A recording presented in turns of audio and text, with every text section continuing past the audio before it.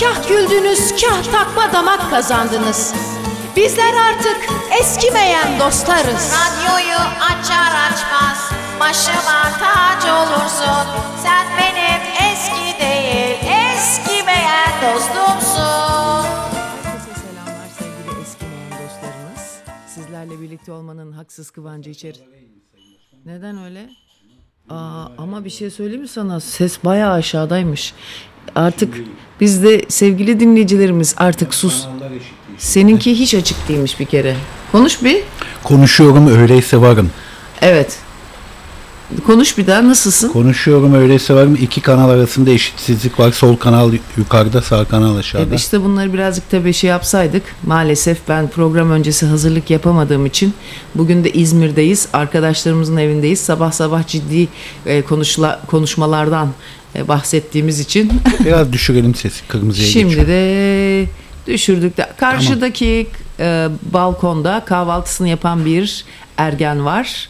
Onu görüyorum. Karşıdaki çocuk. Kim bilir annesine onu da getir, bunu da getir diyordur. Daha şimdiden sinirlendim. Bak, karşı balkon deyince çok esrarlı olmuyor ama karşı pencere deyince daha esrarlı oluyor. Karşı balkon. Aha. Niye acaba, değil mi? Karşı pencere deyince daha bir mistik olmuyor mu?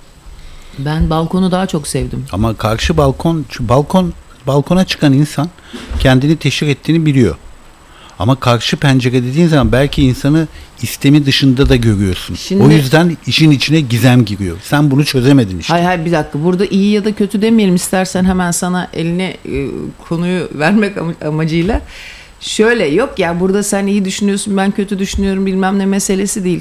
Karşı pencere dediğin zaman orada kısayım mı sesi biraz? Evet. Çok mu bağırıyoruz? Evet. Karşı pencere dediğin zaman bana böyle birazcık açık oturum programı ismi gibi de geliyor. Ya da işte karşı pencere dediğin zaman biraz daha ciddi ekonomi terimi de gibi geliyor. Ama karşı balkon dediğin zaman işin içine hemen öykü giriyor ve öykü kapılarını sana açıyor. O balkondan boylu boyunca biri çıkacak. Veya o balkonda oturan birileri vardı, öykü. Yani kompozisyonu genişletmiş oluyorsun. Pencere deyince birazcık daha tabii çerçeve daralıyor. Ben öyle görüyorum. Bir de pencerede oturanlar vardı eskiden. Pencerede oturanlar mı? Biraz üzgün bir hava yaratmıyor. Pencerede oturan bir insanla balkonda oturan bir insan eşit değil. Bak, penceredeki sanki biraz o evin mahkumu olmuş gibi. Pencereden bakan mı? Evet. Mahalle karıları bakar pencereden. Ya da oturur pencere kenarına, dışarısına bakar. Böyle kafasını da dayar pencerenin eşiğine. Çenesini de dayar. Dışarıyı seyreder. Ya bir şey söyleyeceğim. Kadınları biz pencereden bakmayı, değil mi? Bir kadınla özdeşleşir hep pencere. Genelde. Erkek pek bakmaz pencereden. Çok güzel bir konu açıldı, bu mükemmel ya. Ya bir şey söyleyeceğim arkadaşlar. Ya eğer bilinç dışınızın derinliklerinde geziyorsanız o kadar zevkli bir şey ki. Aslında pencereden bakan özgürlüğe bakıyor demektir ve genellikle özgürlüğü kısıtlananlar kadınlar oluyor. Şimdi doğru söylüyorsun çünkü kadın, hele böyle bir de mahalle karısı kültürünün çok yüksek olduğu toplumlarda kadın kamusal alandan hemen izole ediliyor, değil mi? Bizde de öyle, başını örtemiyorsa en azından pencerenin ardına saklatıyorlar. Çalışmıyor, işte hayatın içinde değil ve en büyük sosyalliği camdan bakmak. Yaşlılar öyle ama senin söylediğin hüzün bence yaşlılarda. Yok, genç kızlar da var. Mesela ben hatırlıyorum. Orada seks kokusu var ama. Yok, yani kesişmeler vardı eskiden bizim gençliğimizde. İki pencereden. Hiç tanımayan bir kız bir erkek birbirini pencereden bakışırdık yani. Abimden bir kız hoşlanıyordu. Biz babam Çapa'da yaparken, tedavi olurken bir dönem Merter'de oturduk ya 2 sene kadar Toni. Orada abim de böyle gençliğinde falan böyle modern çocuk, güzel çocuktu, bir de yakışıklıca da bir çocuktu. Bak, biri yazmış ki pencere biraz kadın, kapı da biraz erkek gibi. Doğru bak. Ya ne gerek var, cinsi alakası yok bence. Ama tabii bunlar hep çağrışımsal olduğu için doğru veya yanlış diyemeyiz bunlara. Pencere daha kadındır çünkü içeridedir. Kadın da pencereden bakar ama balkona çıktığı anda artık kamusal alana çıktığı için bir endam gösterir. Kadının balkonda olması da hoş karşılanmaz. Dolayısıyla erkek de değil ama. Erkek de değil, orada bir aile. Daha çok bir aile.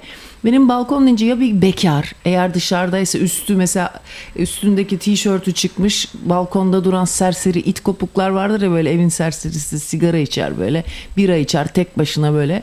Bir tane herif geliyor gözümün önüne öyle. Psikopat dayı. Mesela orada otur, ya da bir aile. akşam yemeğini hazırlamışlar balkonda. Ben çok severim öyle mahalleleri. Tabak çanak sesleri geliyor. Masalar kuruluyor. Çok severim böyle huzurlu aile. Ama dışarıdan sadece 15 dakikalığına o mahallede yürüyorsam, onun içinde olmak beni o kadar da mutlu edeceğini düşünmüyorum. Çekirdek aile durumu. Nedense halbuki biz de çekirdek aileyiz ama biz sanki ev arkadaşı gibiyiz, Memo, sen, ben üçümüz. Bir aile gibi değiliz, farkında mısın? Sence aile gibi miyiz? Yani evet, bol kavgalı bir aile abi. Bana Kavgası nedense, eksik olmayan. ya bir şey söyleyeceğim. Mesela aile gibi, acaba benim kafamdaki aile ne? Bir ütopyalar dünya, idealar dünyasından bir şey olduğu için mi bana tam aile değilmişiz gibi geliyor? Aslında aileyiz dediğin gibi. Ama nedense ne bileyim, ben böyle bir türlü öyle gibi gelmiyor bana. Bak, bir dinleyici yazmış ki bizim dairenin orada birinci katta oturan yaşlı bir teyze günün çoğunu pencereden bakarak geçiyor. Yes. Esnaf günaydın falan selam verip geçiyor. Bir gün bakkalın çırağı fark etmiş ki... Allah, çok özür dilerim. Bakar mısın karşı balkona bak. Demin anlattığım adam var şu anda. Bakar mısın? Bak, üstünde tişörtü de yok Toni. Allah aşkına. İyi de biz burada at ağrında eşek miyiz yani? Bir gün bakkalın çırağı fark etmiş. 2 gündür gece gündüz teyze aynı yerde, aynı pozisyonda, cam kenarında. Meğerse kadıncağız oracıkta ölmüş. Ay vah. Kadın orada pencereden baka ölmüş ha. Evet. O kadın pencereden bakmaktan ölmüştür. Siz çok bol kavgalı bir İtalyan ailesine benziyorsunuz diyor bir dinleyici. İyi gari. Evet. Bak baba, şu anda size gördüğümüz manzarayı özlemişim ya, insanlarla böyle yakın markaj, tanımadığın insanlarla şehir yaşantısını. Biz bayağı izole yaşıyoruz. Abi sen mesela beğenmedin o metaforu. Kapı erkek, kadın pencere, bence şahane bir metafor. Kapı gibi erkek, hiç duymadın mı bu lafı? Ya duydum da yani. Sonra bak, kapı ile pencerenin arasında ne fark var? Pencerede tül olur. O iç çamaşır oluyor. Perde olur. O kıyafet oluyor. Pencere giydirilir. Ya sen bir niye kadın savaş gibi şeklindesin? Metaforun Anladın şeyi mı? mi olur, haklılığı mı olur? Gerizekalı. Metaforun güzelliğine lütfen gölge sür. Kapı gibi dersen, bir kere balkon kapısı arka plandadır. Anladın mı? Balkon orada ön planda olan balkonun kendisidir, masadır. Orada çevresinde buluşmuş insanlardır veya alanı boş kalmış, tek başına duran şey filan falan. Neyse, dur şimdi. Bak, bu karşı dairede oğlan tişörtünü giymiş. Belli ki anasının daha çok yakınında bir çocuk. Baba çıktı. Tişörtü yok. Birazcık da ayı gibi, hafif böyle. Baba kilolu mu demek istiyor? Yok ya, bir maymun gibi kıllı mıllı. Ondan sonra çocuğa meydan okuyor bak. Ergen çocuğa meydan okuyor aslında. Niye sen maymunların epilasyona gitmesini mi savunuyorsun? Ya böyle tadım kaçıyorsun. Esprilerin gerçekten çok tadımı kaçırıyor benim ya. Bak, dinleyicimiz diyor ki kapının da sapı olur. Üstelik o yönden de erkeğe daha çok benziyor. Bu programı sen ve senin gibiler ele geçirmiş. Benim tadım kaçtı ve hiç canım istemiyor şu Aman an. sen de hemen... Zeka seviyesine ben kusura bakmayın da. Yoksa güzel esprilere karşı ay bu. Vallahi ben bu kadar düşük Hazımsızlık. zekalara ben hitap edemeyeceğim abi. Gider temizliğe giderim, paramı Temizliğe mi? Halicim, temizlikçi ihtiyacın var mı? Her zaman. Bu arada Hale bizim evin temizlik işlerine büyük bir katkıda bulundu. Ve bir hediye olarak bir robot verdi. Abi. Bütün gün evi süpürüyor. Ayça da onu çok sevdi. Adını da Dombili koydu. Evet ya. Ailenin tek geçimli ve sempatik şahsiyeti olarak 4. kişi olarak aileye katıldı. Evet ama gerçekten çok tatlı. Çocuklar fare gibi geziyor. Bir de bir şey söyleyeyim. Tek bana yardımcı olan o ya bu hayatta. Yemin ederim bak, o böyle hayvan gibi, böyle tatlı bir ev hayvanı gibi. Bir de insan gibi de, halden de anlıyor. Evde böyle ben mesela bulaşık falan yıkıyorum. Yemek bunun serumuna gidiyorum. Bir bakıyor geziyor. Bir tek yardımcı o bana ya. Bayağı canlı gibi seviyorum onu ya. Ah anam ah diyorum. Gel anam gel diyorum ona, gel. Bayağı bildiğin yardım ediyor kız. Öyle tatlı, öyle iki. Hadi ya. Evet. Hadi ya, dinlemiyor. Belli ki bir şey. Neyse. Vay be, bunun yani bir erkeğin rolü bu mu ailede? Bunun yaptığı gibi. Zaten Amerika'da bir şey yapılmış ve kadınlar demiş ki erkekler eğer demiş vibratörler demiş eğer kavanoz kapağı da açsalar kocalara hiç gerek kalmayacak. Bu arada Toni eniştenizin CRP'si 14'e düşmüş. Herkese güzel bir müjde. Evet, dün bize korkunç iyi bir şey oldu. Çok şükür, ama nazarlar değmesin arkadaşlar. Tahtalara götler kaşınsın. Her türlü teçhizat tamamlansın. En son 28'di. Ondan önceki zaman 32 idi. Bayağı bir yavaş düşüyordu. Fakat birdenbire 14'e düştü. Taklaya getirdik onu. İnşallah. Büyük konuşmuyoruz. İnşallah. Bir de bu iş şöyle. artık normal değere indiğinde, yani 0 ile işte 0,1 arası mı öyle bir şey indikten sonraki bizim şeyde her laboratuvara göre değişiyormuş. Yunanistan'da bizim yaptırdığımız o laboratuvarda bunun referansı 0 ile 5 arasında. Şimdi ondan çok çok az bir yükseklikteyiz ama ona geçtikten sonra 6 hafta daha kullanmak gerekiyormuş. Evet. 6 hafta sonra bir şey normal değerine düştü mü 6 hafta daha kullandığında artık o mikrop bakteri ölüyormuş. Allah'ın izni Yüce Rabbimin inayetiyle şu işi de, yani sizin anlayacağınız bizim bu sene yazımız kışımız. 14 diyor ki zaten elin çizgisi 14 çıkar diyor. Bak şimdi enteresan bir şey yazmış bir dinleyicimiz. Kendisi de Sivaslı zaten, senin hemşerin. Diyor ki İç Anadolu'da artık insanlar balkonlarını kapattırıyorlar. Abi ne İç Anadolu, her yerde. %95. Sadece İç Anadolu'da değil, bütün açık şehirler. balkon tedirgin ediyor muhafazakar insanları. Her yerde öyle abi. Oda gibi görüyorlar onları. Sakın bu balkonu kapattırmayın abi. Abi sakın ha, bir şey söyleyeceğim. Köylüler balkon kapattırır. Aranızda Nasıl? Ben hiç görmedim kapalı balkon ya. İşte nasıl yani görmeye? Herkes kapatır. Bir şey söyleyeyim mi? O kadar çirkin bir şey ki. Bir de bir ailenin sen sosyokültürel olarak da ne kadar dandik olduğunu da kapattığı balkondan anlarsın. Bir aile balkon kapatıyorsa Hanzo bir ailedir. Eminim %90'ınızın da balkonu kapalıdır. O anaları bu sene balkonu kapattıracağız beyle. Ya o balkon kapattıranlar internetten kim bilir ne ceviz kırıyorlardır. Ya balkon kapatmak kadar, ya oradan işte kızların çeyizi düzülüyor mesela, arkadaşımın evinde balkonlar, ya kapattırılır mı balkon, ne kadar, bir de çat bütün yaz, aha bak hepsi balkonlarını işte kapatmış. O balkonu, pencereyi kapatanlar şeyi kullanıyorlar pencere olarak, Bill Gates'in Windows'unu, oradan chatmet. Yalnız şuna gelemedim ben, kış bahçesi de aynı şey midir? Kış bahçesi iyi bir şey, bak o balkon pimapenle balkon kapatmak gibi değil, o güzel bir şey. Kışın da balkonda oturmak için o. Yazın da açıyorsun şak şak şak şak şak şak şak diye. Şıka şıppiri. Kış bahçesi ha. Ne oldu Toni, niye mi moron bakıyorsun? Bir şey düşündüm de. Bence kış bahçesi de aynı şeydir. Öyle mi diyorsun? Evet. Ben kış bahçesine gelemedim. Aynı şeyin laciverdidir ya. Öyle mi? Aynı şeyin lacivertiymiş. Ama onda yine böyle bir cammam kışın oturma stili bilmem nesi bir şeysi var aslında. İşte bunlar da kışın oturmak için yapıyorlar. Yani bilmiyorum, ona bir bakmak lazım. Pimapen çok, ben oraya kadar gelebildim. Kış bahçesi mevzu şöyle bir şekilde hoşuma gidiyordu benim. Ya kışın da balkonda oturabiliyorsun. Aydınlık bir alan, kışın da oturabiliyorsun ama çok pahalı. Bir kere çok pahalı bir durum varsa onunla bir sıkıntı vardır. Çünkü şu göt kadar yeri kış bahçesi eminim 100 kağıt 150 kağıt tutar. Küçücük bir balkon ya da işte hani orta büyüklükte bir balkon 100-150 kağıt tutabilir. Yani kafam çok da çalışmıyor ama. Evet hocam, aklına ne gelmişti hele? Ya o ne güzel geldi biliyor musun? zekanla. Geçenlerde bir yerde okudum da bulamadım haberi. Bazı insanlar tümsek yapıyorlar. Böyle tümsek ve kışın tümseğin altında yaşıyorlar, sıcakta. Bir yerde böyle bir şehir kurulmuş. Yani kışın yer altına kaçıyorlar. Bu da enteresan. Bazı sebzeler de biliyorsun kışın yer altına kaçıyor. Çünkü yer üstü çok soğuk oluyor ya. Bak dikkat et. Kışın yediğimiz şeylere hepsi yer altında yetişiyor. Toprağın altında garanti ederek soğuktan etkilenmeden. Nedir bunlar? Havuç, soğan, sarımsak, anladın mı? Hı hı. Kereviz. Bunlar yer altına niye sığınıyor? Soğuktan dolayı.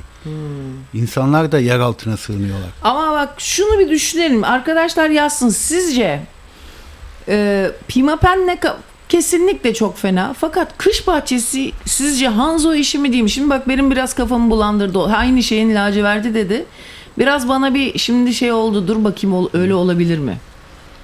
Doğru aslında, olabilir ha. Kış bahçesi daha, ama şöyle de düşün. Evinin içi çok bunaltı verici bir yer. Ve senin balkonun o evde yaşanacak en güzel yerse kışın o zaman çıkamazsın oraya. Bilemedim, bunu bir dinleyiciye soralım. Sizce kış bahçesi iyi bir şey mi, kötü bir şey mi? Ve iyi bir şeyse neden bu kadar pahalı iyi bir şey? Sizlerin de tahmin edeceği gibi bugün canım hiç program yapmak istemiyor. Çünkü İstemiyor mu? İstemiyor tabii abi. Sabah ben bardacık yedim. Bardacık. Oo. Sana da söylememeyecektim. Yunanistan'da 15 Ağustos'u bekliyorlar. İlk inciri yemek için Meryem Ana bayramından sonra incir sezonu açılıyor. Öyle bir gelenek var. Ve yeni başladılar şimdi Yunanistan'da. Evet. Hanzo işidir diyor kışbaşı. Öyle mi kış diyorsun? bahçesi. Tamam. O zaman Bir dinleyici öyle diyor canım, ben öyle demiyorum. Hayır ya, ben şimdi çoğunluğa göre, dinleyicilerimizin çoğunluğuna göre ben de öyle bir karar. Çünkü orası kör noktamda kalmış benim, kış bahçesi Hanzo işi midir değil midir diye. Fazla bölmeli. O hoşuma gitmedi bak şimdi. Tık tık tık tık tık fazla bölmesi var. Fazla tarama olan şeyler dandiktir. Çok fazla taraması var bunun.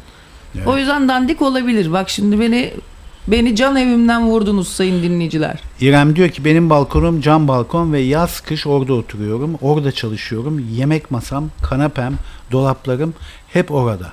Ha, şimdi işte buralar beni... Yani İrem'in gözü dışarıda, bundan o anlaşılıyor değil mi? Abi hayır, alan istiyor yani, açık ve şey istiyor, havadar, aydınlık alan istiyor.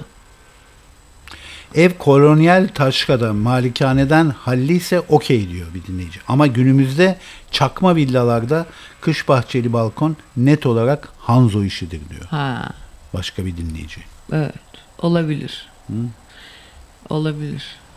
Ya bunu düşünelim, böyle hemen karar vermeyelim bence. Ya birçok yere soralım. Birçok yerden fiyat alalım. Baktık ki bütçe el vermiyor, kro işi deriz. Tamam mı? Sayın dinleyiciler. Ya geçen gün ne kadar güzel bir şiş modundaydım değil mi? Programa başladık. O gün var ya, uzun zamandır bu kadar lezzetli program yapmamıştım ha. Şş diye dinleyiciye. O kadar güzel. Çünkü bizim yaptığımız program bir nevi kahvehane işi abi. Her sabah gidersin kahvede. Kahveni içersin, sohbetini edersin. Sonra çıkarsın, evine gidersin. Bizimki de bir nevi öyle bir şey. Kahvede konuşurken de şiş dersin yani. Bak bir dinleyici güzel bir şey yazmış. Demiş ki ışık güzel bir şeydir demiş. Tamam Evet. mı? Kışın balkona hiç çıkamamaktansa, bir de kışın zaten güneş ışığını daha tasarruflu verirken balkonda varsa niye çıkılmasın ki? Odanın içi daha karanlık oluyor. Oradaki ışığa doğru gidiyorsun ve de daha aydınlık bir gün geçiriyorsun. Şimdi burada demek ki bak, güzel bir şey bu. Amacı belirlemek gerekiyor. Her şeyden önce işlevsellik değil mi? Neden yapıldığı. Yani şimdi dekoratif olsun diye pimapenli kapatıldı. Onları geçtik. Onlar artık elden çıkmış kesim. Kış bahçesinde dekoratif olarak mı? Ya yük taşımak için Toni, yani mal biriktirmek için, eğer orayı ardiye gibi kullanmak içinse o zaman hanzoluk. Ama yaşam alanı içinse okey o zaman. Kış bahçesi de yaşam alanı için yapılan bir şey aslında. Sanki biraz pimapen olması da hanzolaştırıyor işi. Evet. Yani pimapen mi? Beyaz pimapen yerine başka bir malzeme olsa, doğal bir malzemeyle yapılsa. Doğru. O zaman daha farklı oluyor. Doğru söylüyorsun. Pimapenin kendinde bir hanzoluk var zaten. Evet abi, çok güzel. Plastik çünkü. İşte. Mesela ben bakıyorum masalarda resim çektiriyor insanlar. Ve o masalarda bazı insanlar o plastik şişeleri kaldırıyorlar resimden önce. İşte ben o insanları seviyorum. Evet. Çünkü o plastik şişe kadar anti estetik bir şey yok. Evet. Ülkü teyze çok güzel bir operasyon yaptı. Hı-hı. Bütün plastikleri evden atma kampanyası başlattı. Her şeyi attı. Bulaşık şeyini bile, kabını bile camdan kullanıyor. Evinde hiç plastik bir şey yok. Aslında bu çok güzel bir sistem kurdu yani. Plastik olan, sahte olan hiçbir şeye yer vermek istememek hayatında. Önce maddeyle başlarsın. Yavaş yavaş bunun tohumu sana ekilir. Artı sigara içenlerin de kurtuluş yeri biliyorsun o. Oraya çıkıp sigara içiyorlar. Ben de naylon hastasıyım ya. Çok seviyorum. Layloncu gördüm mü kendimden geçiyorum. Kutular, laylon kutu olsun bana. Vallahi. Bak eski evlerin bahçelerinde camlarla çevrili kameryeler vardı. Doğru. Kış bahçesi asıl onlardı. Ay ne kadar iç sıkıcıydı. Anneannemin o Levent'te otururdu. O zamanlar çobanlar otururdu Levent'te. Evinde öyle bir kameriye gibi bahçe, kocaman bir alandı. Ve böyle sabit ama camdan şeyler vardı. Onların sadece camları açılırdı. Böyle kocaman, hepsi birden açılmazdı bir kenara. Bu dikkatli dinleyicimiz, bu romantik bir bayan zaten. Hep böyle kuşları, ne bileyim çiçekleri, bahçeleri çekip Instagram'ına koyan. En son gördüğüm kameryemsi ev Fenerbahçe'de 2 katlı çok güzel bir ev vardı. Ama maalesef yıkıldı ve yerine Fenerbahçe Camisi'nin hemen yanındaydı. Yerine de bir bina yapıldı. Erol Evgin'in yaptığı bina yapılmış. Artık böyle güzel kameryesi olan evler yoklar. Pimapen feci, gerçekten feci, doğru. Evet. Kapı sapı esprisini atölye, yeteneksizler için resim atölyesinin en parlak elemanlarından Ela yapmış. Hiç yakıştıramadım Ela'cığım. Bu sene biraz mizah estetiğine de birazcık şey yapmamız gerekiyor. Bu arada onlar da Bulgar göçmenleri. Onların memleketlerinde de oğlan çocuğuna saplı derlermiş eskiden. Öyle mi? Komikmiş. İpe sapa geliyor yani. Saplı. Komikmiş. Evet. Evet, balkonsuz ev değildir. Balkon evin dışarıya açıldığı, dışarının içeri karıştığı yerdir. Kış bahçesi de kışın dışarıyı içe almaktır. Ay ne kadar şairane belirtmiş ya. Hüsran Köse, bravo. Çok poetik, şiirsel belirtmiş. Evet, başka biri de diyor ki doğaya dönmemiz gerek. Bugün Migros'a çırılçıplak koşma günüdür. Doğal olmayan şeylere tahammül kalmadı artık diyor. Çıplaklık da doğal bir şey tabii. Tabii. Önemli bir şey o.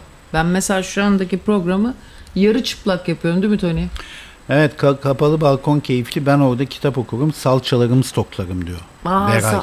Beray, salça hastasıyız. Ev salçası. Ya bir şey söyleyeyim mi? Çok kötü oluyor. Şimdi çok özeniyorsun. Ondan sonra ve biz ev salçası alıyorsun, tamam mı? Fakat birazcık kullandıktan sonra mesela 2 ay hiç yemek yapasın gelmiyor. O zaman o güzelim canım salça kavanozunu açmış da bulunuyorsun ve küfleniyor.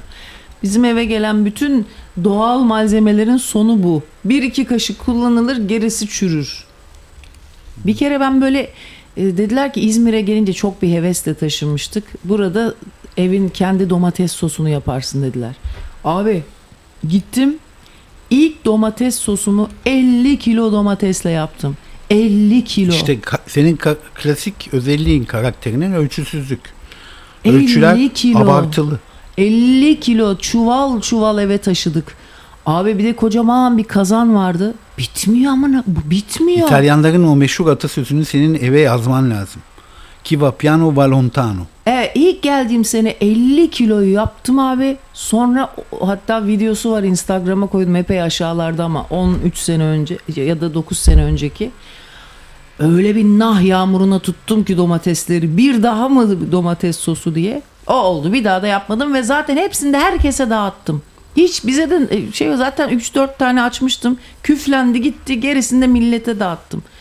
Bir de çünkü 1 kiloluk kavanoza koydum. Meğersem bunu biliyormuş insanlar, 250'lik ve yarım kiloluklara dağıtırlarmış Toni. Ben böyle hıyar gibi 1 kiloluklara koydum çürüdü. Koydum küflendi. Yani çok sıkıcı bir şey bu ya. Ben bunlara uğraşamıyorum ama çok zor işler. Bak, domates sosu en güzel soda şişesinde oluyormuş. Evet, bir dinleyicimiz bize yollamıştı öyle soda şişeleriyle. O zaman bozulmuyor diyor. Bir Antepli dinleyicimiz de diyor ki biz Antepliler olarak balkonun en çok hakkını da biz veririz. Balkonlarımız her evde 2 tane ve birer düğün salonu büyüklüğündedir. O diyor. Evet abi. Ama kapatıyorlardır onlar. Antepliler kapatır abi balkonu. Bu arada sen bu yaptığın salçaların üzerine yarım parmak kalınlığında zeytinyağı döktün mü? Salça değil ki onlar. Domates sosuydu. Fark etmez, zeytinyağı döktün mü? Hayır. İşte o zeytinyağı dökseydin o hava ile iletişimini keserdi.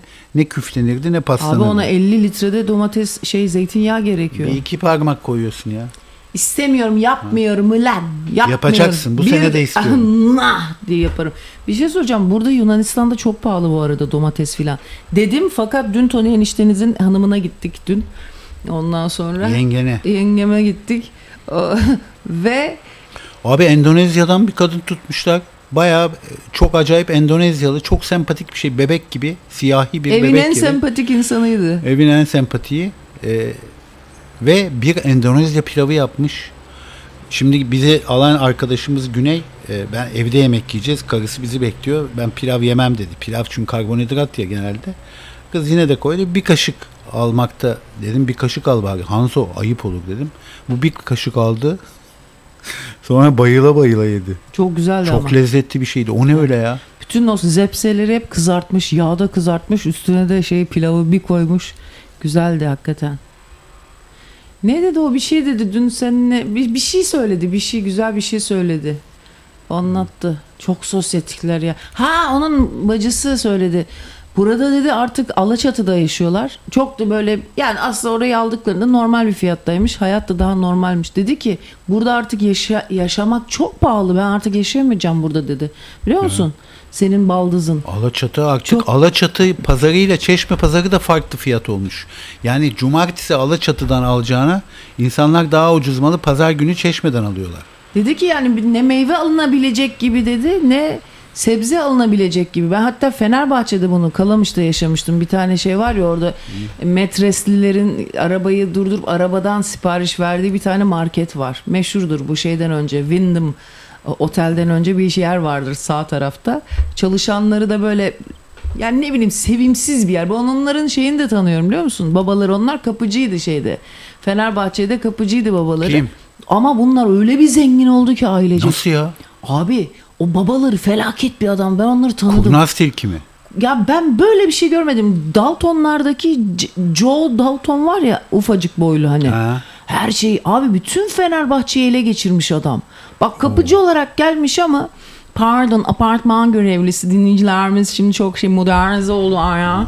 Ondan sonra bilim insanı bilim kapıcısı kapı insanı kapı insanıydı. Baba çok komik bu. Bir dakika dur burada duralım biraz. Çok komikmiş kapı insanı.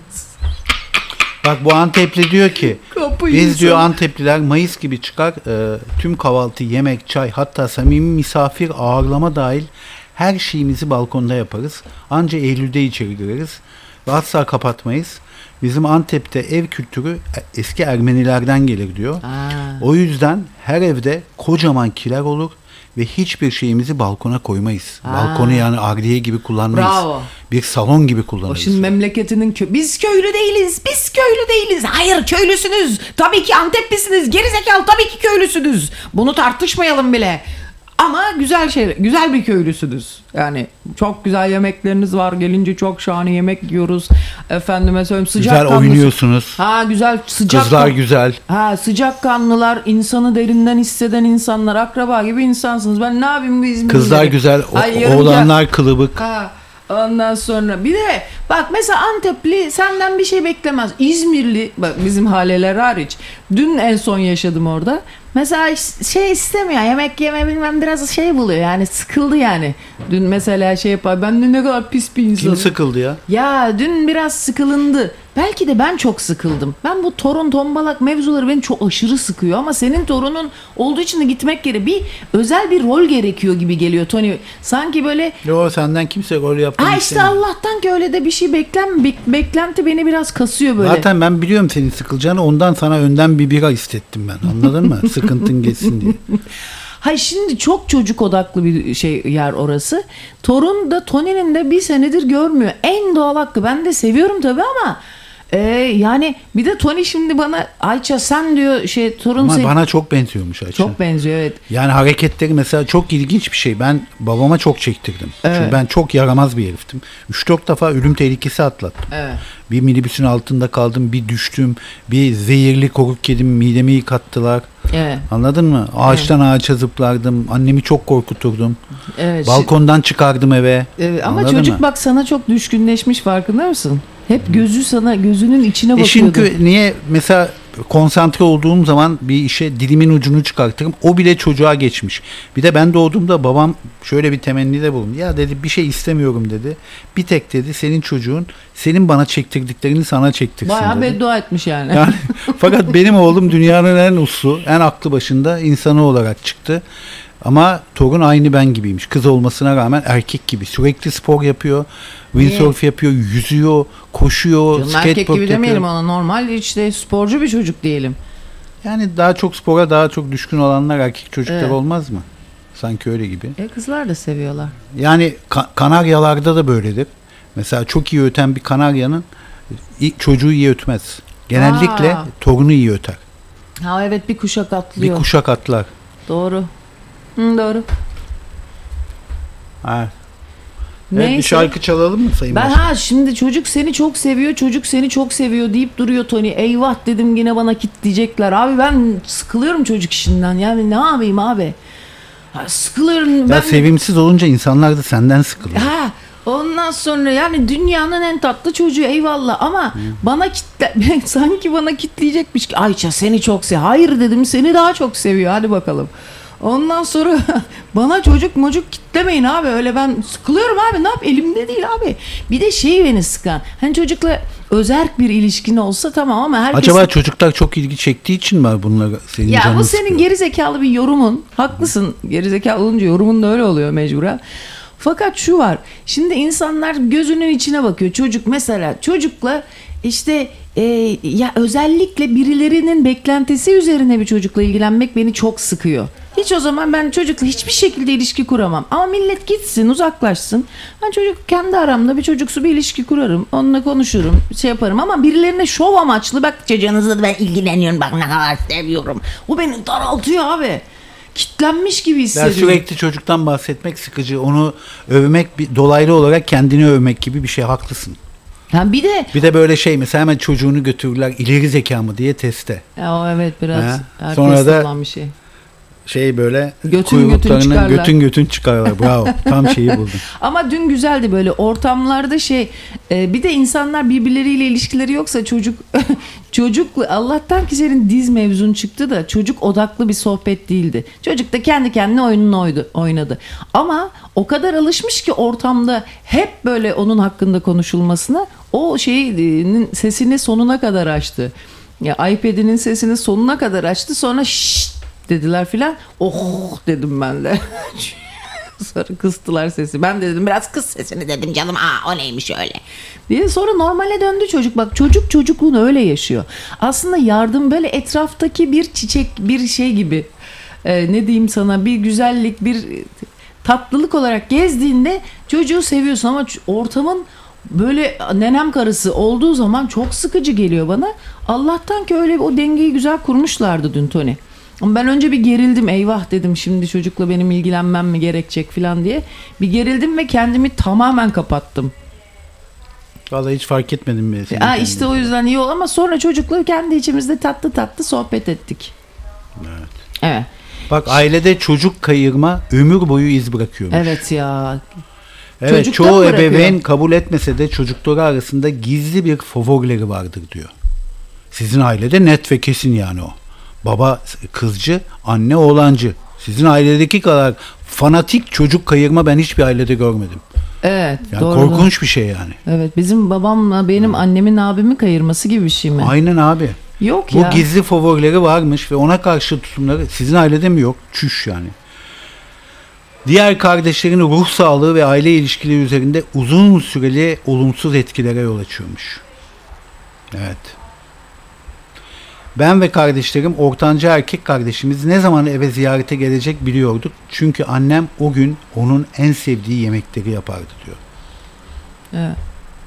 Hiçbirimiz böylesi bir imtiyaz görmediğimizden miras yedi oğul geliyor diye itiraz ederdik. Evet ya, böyle bir ailede yaşayanlar varsa yazsınlar. Yani anne babanın çocuk kayırdığı aileler. Bizim arkadaşım var, 2 kızı var. Teki kocası eski boşandı, kocasına benziyor çocuk. Tek kızı aynı kendi. Yani huyu husu filan da o kadar net kayırıyor ki ve yani göz göre kayırıyor. Fakat bunun farkında bile değil. Ya bu kadar belirgin bir kayırmayı nasıl fark etmiyor? Ben fark de onu etmiyorlar. Bak ben sana anlatayım. Ben erkek çocuğu olarak kız kardeşlerimi çok kullandım. Çünkü daha büyüksün, daha kuvvetlisin, daha kafan çalışıyor, onlar daha saf. Ne bileyim hastayım deyip onların harçlıklarını ütüleyip kendime top alırdım falan ve çok kapışırdık ve hemen de anneme giderdik tabii. Her kapışmada anneme giderdik şikayet etmeye. Annem sonunda çözüm buldu. Bana her şikayette geldiğinizde 2 kız kardeş ve bendim. 3'ünüzü birden sopalayacağım dedi. O yüzden biz de şikayetleri kestik. Gerçekten ben uğraşamam kim haklı kim haksız diye. Her şikayette 3'ümüzü birden sopalıyordu. Evet. Bizim zamanımızda dayak vardı yani. Hatta o zaman çamaşır makinesinin hortumu vardı. Çamaşır makinelerinin boşaltımını hortum vasıtasıyla biz klozete yapardık. Sen hatırlıyor musun? Hatırlıyorum ya. Bak şimdi sen söyleyince hayal meyaldi. Ve onun o hortumla üzerine... ben çok dayak yedim yani. Hadi be. Tabii koştururdu peşimden. Ama komiklik olsun diye. Ya hem komiklik hem böyle şey ama yerdim ben dayağı. Bir keresinde mahalleden gelmiyorum, söz ver dedim, dövmeyeceksin. Söz dedi. Girer girmez zopalamaya Hayır abi, sandalyeye bağladı beni. Aa. Evet, beni sandalyeye bağladı. Bayağı bağladı yani. Halbuki öyle hareketli çocuklar zeki olur derler.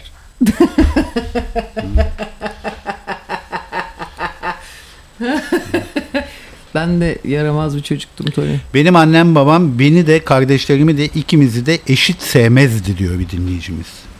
Vay. Bu dinleyicide zaten bir negatiflik hakim. Bence o anne babanın sevgisizliğinden gelen bir karaktere sinen bir olumsuzluk var. Ana kim kız o? İlkay diye bir dinleyicimiz. Ay hiç tanımıyorum onu. Evet, hele bu son zamanlarda iyice olumsuzlaştı. İlkay. Türkiye'nin şartlarından. Aslında filozof bir kişi. Afrika'daki İlkay mı acaba? Yok değil. Bizim Antalya'da. Antalya'da. Ha o değil o zaman. Bir şey söyleyeceğim. Ben de öyle Toni, çok yaramaz. Bak kız çocukları o kadar yaramaz değiller ama hep erkek çocuklarının yaramazlık hikayelerini duyuyoruz. O zaman sizi biraz sevindireyim. Mesela ben büyüdükten sonra bizim lojmanda, çocukluğumun geçtiği lojmanda, ki bizim bütün çocukluğumuzu bilen insanlarla seneler sonra karşılaşırsın ya, bir toplantı olur, bir şey olur, bir buluşma olur. Kimi görsem annemin arkadaşlarından beni görürdü. Daha merhaba Ayça ne kadar büyümüşsün değil. Ayça ne kadar yaramazdın diye böyle gözlerindeki derin öyküyü görürdüm. Belli ki bir şey olmuş. Ama ben kötü bir yaramazdım. Yani kötü kalpli bir yaramazdım Toni. Ama bir tane arkadaşım, bir iki arkadaşım vardı. Onlara çok uyardım. Ve gidip çocukların oyuncaklarını kırardık ya. Aslında ben olsam benimle arkadaşlık kurmazdım ama benim yüzümden değil abi. Benim görüştüğüm insanlar yüzünden. Normalde koşuyoruz, birini dövüyoruz, tekme atıyoruz falan. Onun dışında ve ben çok aşırı hızlı koşardım Toni. Hadi ya. Abi kendi yaş grubumda en hızlı koşardım. O kadar hızlı koşardım ki. Bir de çok güzel tekme atardım. Biliyorum, sen Memo'ya da bir uçan tekme attın. Bir kere attım abi, 2 kere attım. Apartman girişinde, o neydi ya? Abi bir 2 kere attım abi, öyle değil ama böyle yana dönüyorsun. Evet çocuğuna uçan tekme attın. Abi karate çocuk da tekmesi. şaşırdı, Allah'tan ıskaladın. Hayır, özellikle ıskaladım ama yani devamı gelirse bunu ıskalamayacağım. Ama abi. çok acayip bir sesti o. Havanın sesi bile geldi. Attığın tekmenin sesi geldi. Biliyor musun, öyle bir karides var. Öyle bir yumruk atıyor ki suyun içinde duman çıkıyor. Tabii mançiz karidesi miydi? Mançiz karidesi. Mançiz değil, başka bir şey. Manda karidesi, öyle bir şey.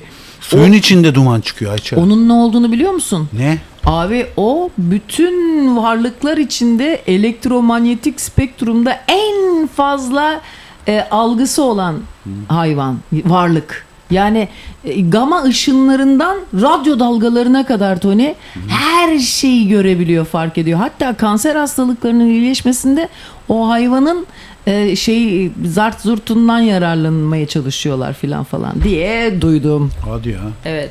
Mangoz bilmem ne karidesi, doğru söylüyorsun. İşte böyle sayın Bak dinleyiciler. Murat diyor ki bizim evde ilerleyen yaşlarda hepimiz ebeveynlerimizin gözünde iyiydik. Tamam mı? Tüm çocuklara, tüm torunlara çok ama çok sevgi doluydu. Hem annem hem babam. Ama çocukken tam olarak şöyleydi. Ben evin en büyük çocuğu. Kız kardeşim benden 2 yaş ufak. En ufak olan birader benden 7 yaş. Kardeşimden 5 yaş küçük. Babam en ufak kardeşimi severdi. Meyve koyardı, ona sarılırdı. Ortanca olan kız kardeşimi de yanına alır. Saçlarını okşar, benim güzel kızım prensesim diye severdi. En son sıra bana gelirdik. Ben 13 yaşında olan çocuğu olarak bana döner. Murat, anahtarları al. Sabah erken dükkanı aç. Kamyoncu gelecek. Kurtarıcıyı çağır. Makinaları dikkatli indirsinler. Ben saat 10 gibi geleceğim deyip beni dükkana 7'de dükkanda olmamı beklerdi. Yani ona erkek çocuğu olarak işleri yaptırır. Kızları da severmiş. Babalar kızları seviyor, evet ya. Ya onlara iyi, kız çocuğuna yumuşak davranılır diye davranıyor. Oğlan çocuğuna sen de fazla şımarma lan hıyara diye ama davranıyor. sonuçta ben de 13 yaşında erkek de olsam sonuçta bir çocuktum diyor. Beni de sevsin, güzel şeyler söylesin, Yazık. sarılsın, saçımı okşasın isterdim. Oğlum öyle yapsa gay olurdun. Belki o yüzden de ben şu anda 2 oğlan babası olarak oğullarıma sarılmam diyor. Sarılmam bu yüzdendir diyor. Sarılması o yüzdenmiş. Cümleyi devrik kurmuş. Ya babası onun gay olmasından korkuyordur. Eskiden çünkü sevilen erkek çocuğu gay olur diye korkulurdu. Bir de babalara eskiden bu öğüt denirdi. Çocuğu kucağına alma, yalama olur denirdi. Sen biliyor musun onu? Hı. Geçenlerde YouTube'da bir şey gördüm. Gençlik nedir diye bir video. Gençlik şudur budur falan diye, ama çok eskiden 70'lerde çekilmiş, artık film erimek üzere. Bir tane de adam çıkıyor, kemik çerçeve gözlüklü. Biz gençleri severiz ama Kesinlikle sevgimizi belli etmeyiz disiplin açısından diye konuşuyor. Başka bir tanesi, ben eve geldiğim zaman benim hanım gündüzleri çocuklarla ilgilenir. Ben eve gelirim ve ciddi bir şekilde disipline ederim onları diyor başka bir baba. Ya babalığın görevi ciddi olmaktı. İşte latan geylik neden var? Neden kimse yatan gey değil? Onları bu hep bastırılmışlıklarımızla anlayabiliyoruz. Çünkü erkek çocuğu, hatta kız çocuğu da öyle sevilmezdi. Çünkü ensest yasağı. Abi bunların hepsi aslında gizli gizli ensest yasağı. Yani bu kadar fazla ciddi ve sevilmeden büyütülen çocuk aslında bir yandan da enseste de kurban gidiyor. Bak üstü örtülü ensest de bu aynı zamanda. Mesela bir dinleyicimiz diyor ki ben babamla yatmak istediğimde teyzem sen artık babanla yatamazsın dedi diyor. Şimdi o doğru ama. Evet. Ve o zaman çok üzülmüştüm diyor. Ya ama şöyle, bunu da çocuğa dangadank söylemek. Evet, öyle ayı gibi söylenmez. Çok travmatik bu. Abi. Ya bu eski ilke arkadaşlar, ne kadar biz kendimizi modern yaratık sansak da bildiğin ilkel bir kabilede olduğumuzu düşünün. Bütün alttaki sistem, düşünce sistemi, inanç sistemi, korku sistemi, varoluş sistemi aslında ilkel toplum, ilkel kabile sistemiyle yürüyor. Üzerine bir iki böyle dandik uydur kaydır bir bilgi geliyor. İşte 2 televizyon alıyorsun, kendini modern sanıyorsun. Hayır abi. Mesela oğlan çocukları da büyük yaşlarda annesiyle yatan çocuklar var. 18-20 yaşında annesiyle uyuyan çocuklar var. Evet. Ben annemle mesela 18-20-22 yaşına kadar annemle yatardım. Bak biri de benim gibi çok dayak yemiş hortumda. Annem bırak demiş, bırak diyor çamaşır hortumunu, bahçe hortumunu 8 metrelik bahçenin başından kırbaç gibi zıplatır, bahçenin sonundaki bana şaplatabilirdi. Bu konuda uzmandı. Hani böyle eskiden olurdu ya sirklerde aslan terbiyecileri kırbaçı şaplatırlardı. Biliyor musun sen onu? Evet. Aslan terbiyecileri. Evet tabii biliyorum. Aha. Aslanı hatta böyle ateş dolu çemberin içinden geçirirlerdi. Ve biz bu çocukluğa yine iyiyiz şükür. Hani biri diyordu ya, şimdiki çocuklardan birini bizim çocukluğumuza ışınlayabilsen 2 saatte ölür diyorlardı. Hatta bir keresinde benim annem pazardan geldikten sonra hortumu bulamadı. Beni pırasayla sopaladı diyor. Evet. Pırasada hortum gibi ya. Bu arada sen aslan terbiyecisi dedin de çok acayip bir şey oluyor şu anda. Bakanlık Hacı Bektaş Veli, bak biliyorsun sen geçen gün söyledin, Hacı Bektaş Veli 15 Ağustos zamanlarında galiba onun da kutlamaları var demiştin değil mi? Dün Meryem Ana bayramı dedik ya Ortodokslarda Toni. Evet. Sen bir de Hacı Bektaş Veli ile ilgili bir şey söyledin. Neydi o? Pardon. Doğru değil mi? Hacı Bektaş Veli ile ilgili söylemiştin. O da bu aralar anma etkinlikleri var ve Kültür Bakanlığı'nın organize ettiği Hacı Bektaş Veli'yi anma etkinlikleri için kullanılan görselde Hacı Bektaş Veli'nin kucağındaki aslan ve ceylan kaldırılmış Toni. Bununla ilgili sabah bir yazı okudum. Bizim üstelik de bir radyo karavan dinleyicisinin bir postu bu. Anadolu işte kültür aydınlanma falan öyle bayağı alengirli bir grubun da temsilcilerinden biri. Onun postunda şu yazıyor. Bayağı da iyi dinliyor, hatta arada dinlerken belki şu anda dinliyorsa mesaj da atabilir. Hacı Bektaş Veli'nin kucağındaki aslan ve ceylan temsili Alevilikteki güçlüyü zayıfa kurban etmeme, tezatları uzlaştırma, farklılıkların bir aradalığını savunma düşüncesini ifade eder. Ve Demokratik işte bir şey derneği başkanı bir şey şeyle demiş. Hacı Bektaş Veli'nin kucağında aslan ve ceylanı çıkarmak, Alevi inancının temel taşlarından biri olan farklılıkların bir arada barış içinde yaşayabilmesinin temsil eden değerleri ortadan kaldırmak demektir. Yok etmek, yok saymak, değiştirip dönüştürmek onların işidir. 100 yıllık uygulamaların zirvesidir. Biz Aleviler hiçbir değerimizden vazgeçmedik, vazgeçmeyeceğiz filan diyerek. Enteresan ama bak, farklılıkların bir araya gelmesi, değil mi? Aslında kardeşlikten bahsettik ya, kız ve erkek çocukta kızın kayırılması, erkeğin kayırılmaması ya da bazı ailelerde de erkeğin kayırılıp genelde erkek çocuk kayırılıyor. Evet. Sivas'ta mesela ne yaparsan kız çocuklarını saymayan köylüler var işte ya. Sivaslılar öyle. Saymıyorlar yani. Abi bir de 2 çocuğum var diyor, 2 oğlu var, 3 kızı var, 2 çocuğunu sayıyor. Bir de 2 oğlanı sayıyor yani. Sivas'ta bir de çok çocuk olduğu için mesela anneannem, ki onun hani yine Sivas'ın daha iyi bira içen, işte viski içen bir Sivaslı kadın idi. Fakat o bile abi, ki modern sayılabilecek bir anneanneydi. Abi o bile erkek çocuklarının bir de en büyüğü, en kıdemli erkek çocuğu seviyor. Onu Sümer dayım, hatta Müzeyyen diye şarkım var. Aç dinle sayın dinleyiciler. Müzeyyen sonuna kadar Sümer'e aşıktı. Bu bir aşk ama. Evet. Geçmiyor. Ensestlik bir aşk. Ensestlik var abi işin içinde. Bak o temin dedim ya teyzesi hani babanla yatamazsın diye. Şimdi o 80 yaşındaymış ama hala bana kilo almışsın diye laf sokuyor. Nifak onun karakterinin bir parçası olmuş artık. Evet abi, o nasıl bir kadınmış. Sen ona bir boğazlayıver hemen şöyle şuracıkta. 2 dakikaya bakın. Murat da diyor ki başka bir Murat bu, inanlı değil. Benim süper annem de ben 7 yaşındayken bir gün bana kızdı ve elime kızgın ütü bastırdı. Sırf o evde yokken ben ütü yapmaya kalktım diye. Ama haklı kadın ya. Haklı mı? Yani basmak da haklı değil de kadın da şöyle korkmakta haklı. Ya bir de şu var, annelerimizi korkutursak bir de onun dayağını yerdik. Biliyor musun sen onu? Abi yangın çıkarırmış. Mesela kayboldu zannediyor bizi. Bulurdu, bir de sopalardı. Niye onu korkuttuk diye. Sen de yedin böyle sopalardan. Annem evet korkunca döverdi beni. Ama çok da öyle dövmek değil de hani biraz böyle çatır çutur hiç giriştiğini hatırlamıyorum. Ben 1-2 giriştim öyle Memo'ya çocukluğunda ama abi bir şey söyleyeyim mi? Getirin sizin çocuğunuzu da dövüyorum abi, çok lazım oluyor. Siz yapamıyorsunuz çünkü şu anda pedagojide yok ama zopa çok gerekiyor abi, ben size söyleyeyim. Yani o kadar tabii ciddi bir şey değil ama ya insan dayanamıyor bazen abi. Ya bir de bu Çeşme'de oturanlar denize giremiyor artık, biliyor musun? Mesela bizim enişte geldi ya, bunlar Çeşme'de oturuyor 20 senedir. Biz artık denize giremiyoruz diyor. Onun için evlerine küçük bir havuz yaptırmışlar. Suya girebilsinler diye bu sıcaklarda. Bu arada bu sıcaklık artık Akdeniz'in sorunu olmaya başladı. Ve bazı turistler bu aşırı sıcaklardan dolayı artık yaz tatillerini kuzeydeki serin İskandinav ülkelerinde geçirmeye başlamışlar. Evet. Yani eğer bu iklim sorununa çözüm bulunmazsa Akdeniz'de turizm cenneti olma özelliğini kaybedecek. Çanlar Akdeniz için çalıyor. Aman ne evet, üzüldüm, Çeşme'de bak, Çeşme'de bu en son bomba haber. İzmirli bir dinleyicimiz yollamış. İzmir Çeşme'de zengin bir vatandaş. Çünkü bu artık bu beachlere girmek için önce bir giriş parası veriyorsun. 1250 lira giriş parası veriyorsun. O da yetmiyor. İçeride de 1000 lira harcayacağını taahhüt ediyorsun. Halk bir gösteri yapmış. Gitmişler plaja 650 kişi falan, plaj 65 kişi bir şey. İnsanlar plajda gösteri yapmışlar. Yani 2250 lira verirsen suya kavuşabiliyorsun Çeşme'de.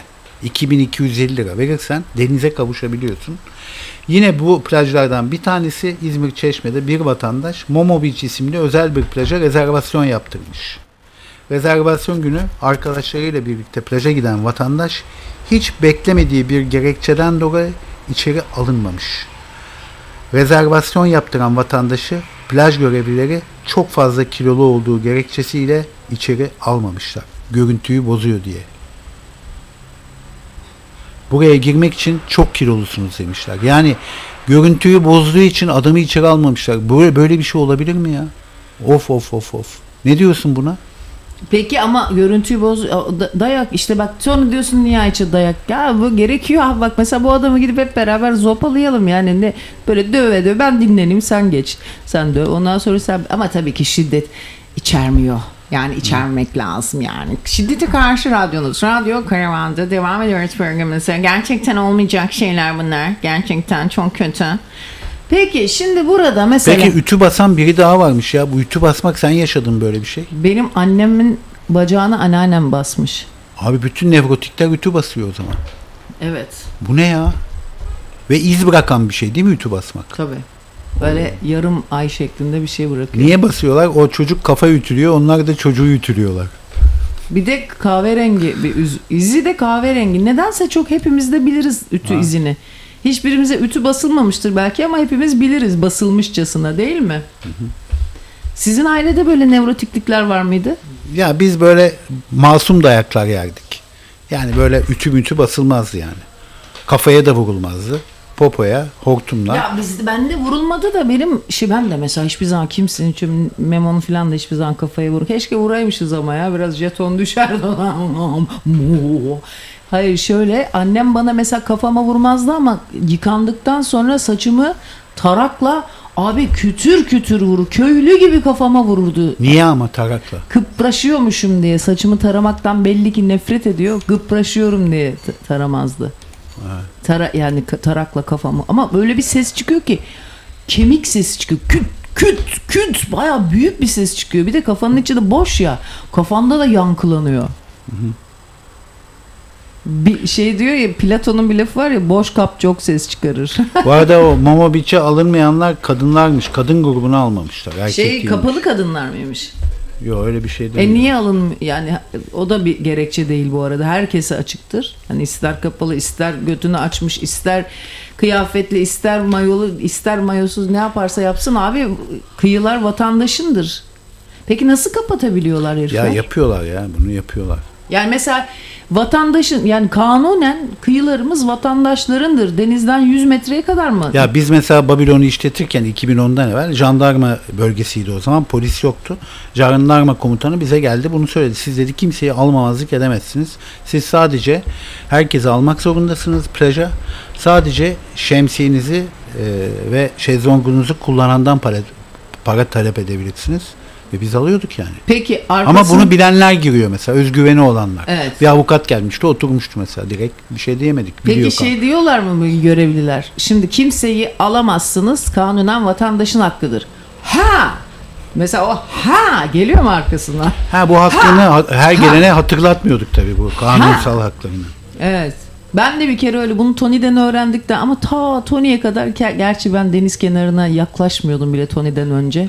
Hep şehirde. Hayatım şehirde geçiyordu. Ama şişman diye insanı almamak ne demek? İnsana eşya muamelesi yapıyor demek. Şişman diye görüntüyü bozuyor. Yani burası bilmem ne beach, adı var, sanı var, kalite bir yer ve sen şişman biri olarak içeri girdiğin zaman görüntüyü bozuyorsun. Kötü bir eşya gibisin yani, bir demirbaş gibi. Kaç kişi bunlar? Bir tane kadını almamışlar grubun içinde, bir kadın kilolu diye. Ya beni de hiç unutma. Bak bir kere plaza vardı. Club Plaza mıydı neydi? İzmir'de bir kafe vardı. Ben de askısız bir tişört giymiştim bir gün. Böyle atlet gibi, üzerinde böyle basketbol forması gibi. Onunla beni almamışlardı. Ama oraya. Eskiden Türkiye'de ayar oluyorlardı. Atletli herif Hanzo demekti. Hala da öyle. Atletli adam Hanzo'ydu. Evet. Ama sen tabii çok yakışıklı. Benim güzel omuzlarım vardı. Onları ben... Hala var Toni. Hala var mı? Hala var. Sen merak etme. Senin omuz takıntın var galiba. Yok, hiç benim öyle bir takıntım yok. Ama ben güzel çocuk severiz yani. Niye sevmeyelim? Evet. Lokum gibi çocuklar Cafe var. Plaza, bravo. Cafe Plaza, doğru. Evet, ne oldu ya, biz şarkı falan koymayı unuttuk evet, yani. Bir de boş da konuşuyoruz ha, zannetmeyin ki dolu konuşmaktan unuttular. Ya Yunanistan'da nasıl biliyor musun? Böyle bir şey yok abi, şezlong bilmem ne. Ya para almıyor herifler. Giriyorsun, bir şey içeceksin diyor adam. Sana 3,5 euroya 3 euroya bir bira veriyor, onunla yetiniyor yani. Bizim gelen arkadaşlar işte, bizim evin aşağısında bir beach var, orada da gidiyorsun bayağı şenk zonk ve de şemsiyeden fayda, hiç gelip de birisi de para istemiyor, bir şey içti diye de yakana yapışmıyor, istersen istiyorsun. Ya ama adam az Toni, insan az. Enişte askısız tişört mü diyor, biri gülüyor bana. Askısız tişört. Ya böyle atlet gibi, seninki gibi, buna ne deniyor? Atlet deniyor. Atlet. Askılı ya, sen askısız tişört dedin ya. Öyle mi ha? O ne oluyor? Strapless. Yok, o kadar değil yani. Onu giydik mi sakat o zaman. Kaldırımdayız demek o. Hiç korkma. Fransızca öyle bir deyim var, biliyorsun değil mi? Hayat kadınları için şey diyor, kaldırımda. Acaba çalışıyor. sen kadın olsan lezbiyen olur muydun seninle? Benle mi? Kadın olsan olmazdım belli herhalde ya. Belli de olmaz o işler ama.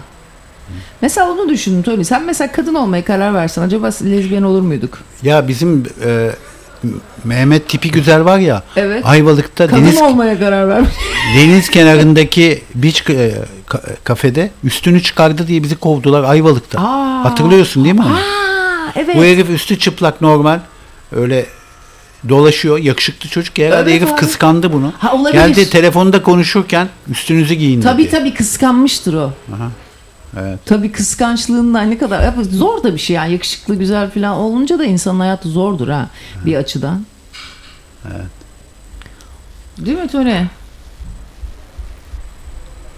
Bak Beray diyor ki biz de diyor bir gambling işletiyoruz artık diyor. Sokak ağzı mı? Neydi oranı? Sokak arası galiba oranı. Sokak ağzında. Sokak ağzı. Biz diyor şezlong parası almıyoruz. Bir şeyler yiyip için diyoruz diyor. Biz orada gezi yaptığımız yer. Orası çok güzel bir yer. Orası çok şahane bir yer. Evet ya. Abi oraya bir gezi yapalım ya. Ya bu ayakla nasıl ben 5 Ya şu lan tam da zamanını buldular orayı işletecek. Şahane bir gambling şeyi kurdular bizim çocuklar Beray'la Taner. O kadar şahane bir yer fakat Toni eniştenizin gezi yapmak için sen bakalım. Yapabilirsin böyle bir gezi. Lan sensiz git. Sen bir şey söyle. Sen niye gelemiyorsun ki? Sen de kenarda oturursun. Bugün nasılız? Ben böyle Bu arada bu straptezi çok sevdiler. Millet benimle dalga geçmeye başladı. Straptez mi giydin enişte diyor. Straplez de giyse Zeus gibi giyer ha. Siz ne zannediyorsunuz lan Toni Drosa'yı? Sokak ağzı buranın. Allah'ın çobanı. Veranda glamping. Bak sokak ağzında veranda glamping karavancı. Onu buradan söyleyelim. Oralarda olanlar, Assos'a yakın olanlar aksınlar oraya. Evet abi. Veranda glamping mi? Gambling. Glamping. Çok da güzel böyle şahane şeyleri var. Çadırları olan şahane de yerdir. Abi orada biz bir tane de gezi de yapalım. Herkes gitsin yaz tatiline. Bir de güzel de fiyat yaparlar bence karavancı derlerse. Ama bir de karavan gezisi yapalım derim oraya. Ne olacak? Kenarda oturursun Toni. Tamam. Ama o kadar yol arabayla gitmek bize zor olur. Dur bakalım o işi halledelim biz bir. Şöyle bir Ekim başı falan yaparız belki öyle bir şey. Sevgili dinleyicilerimiz öyleyse neden bir şey çalmıyoruz ki? Bir şarkı çalmıyoruz ki? Hemen size çalayım mı? Yok ben çalayım ya. Çok güzel bir Amerikan var. Tin Man. Teneke adam. Şahane bir şarkı. Country ama çok neşeli. Lütfen izin verirsen ben çalayım. Aşk olsun Toni'cim aşk Grup olsun. Amerika söylüyor bunu. Amerika'yı çok severim. Aha. Yani Tin grup Man. olarak.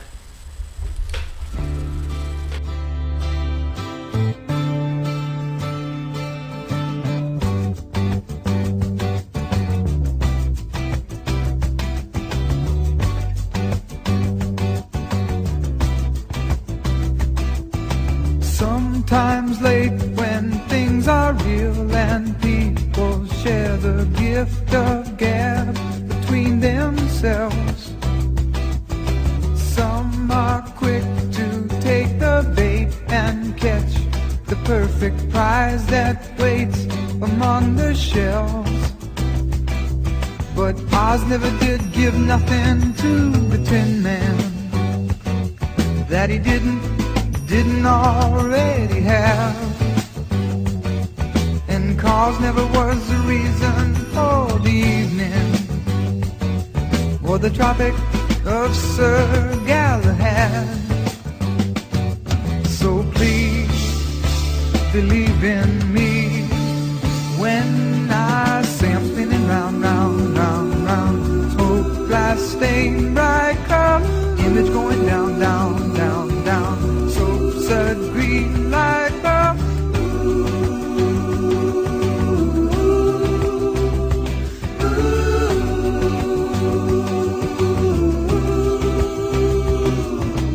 Oz never did give nothing to the Tin Man that he didn't already have. And cause never was the reason for the evening or the Tropic of Sir Galahad. So please believe in me when I say I'm spinning round, round, round, round. Smoke, glass, stain, bright cup, image going down, down, down, down. So green like a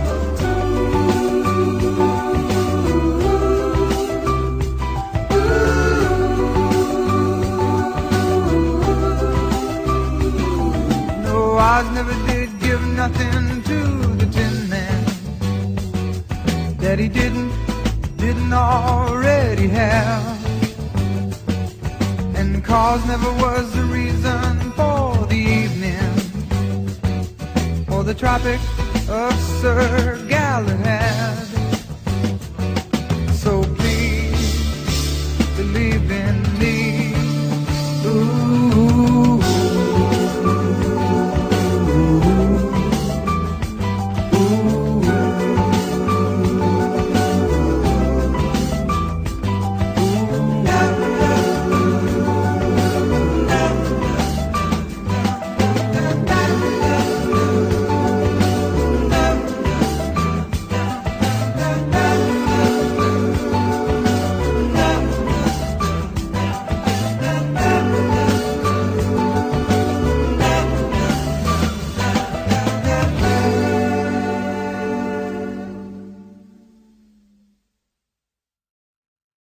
Hop lastik top, terazi lastik, Bir şey soracağım da jimnastik. pardon biraz.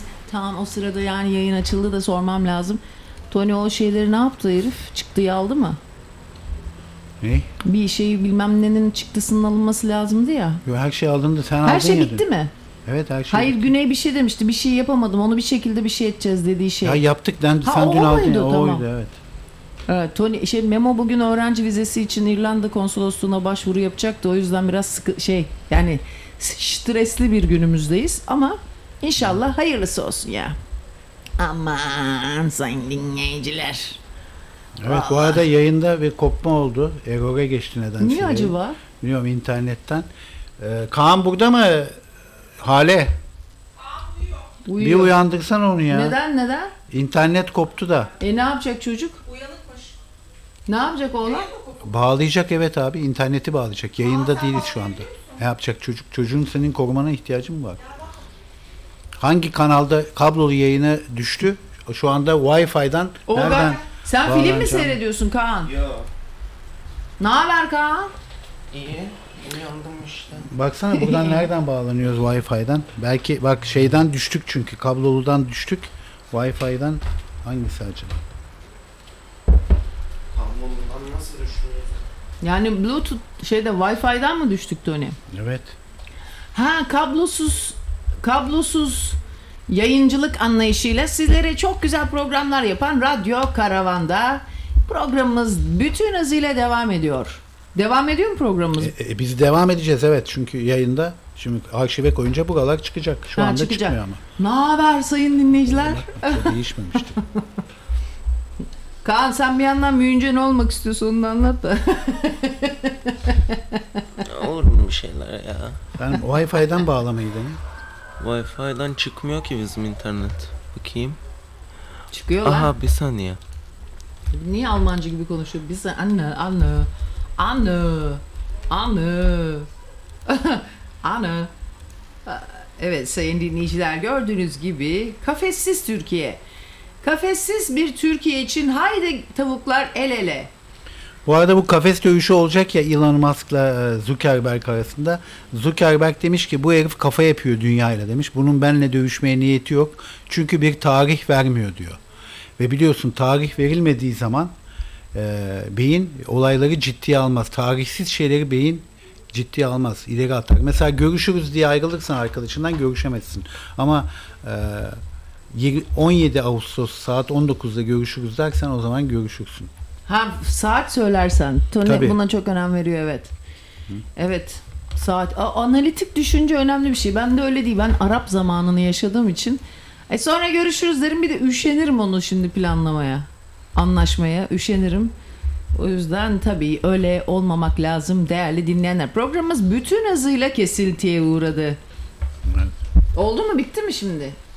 Dur bakalım, bir şey var. Modemde bir arıza oldu bence. Bence şey yapalım ya, biraz göbek atalım, sonra programımıza geri dönelim. Nasıl fikir? Modemi aç kapat mı yapsak? Babanı mı arasam? Bir saniye, bağlan. Oğlum babanı ara, yayın kesildi. Çabuk yavrum. Hadi bakalım. Hadi bakalım yavrum. 1, 2, 3, 4. Acaba senin telefonundan mı bağlansak? Olur. Ona modem yap. Olur Tony'cim, aşk olsun. Aşk olsun. İnternet yok diyor. Burada da yok diyor internet. Nerede yok diyor.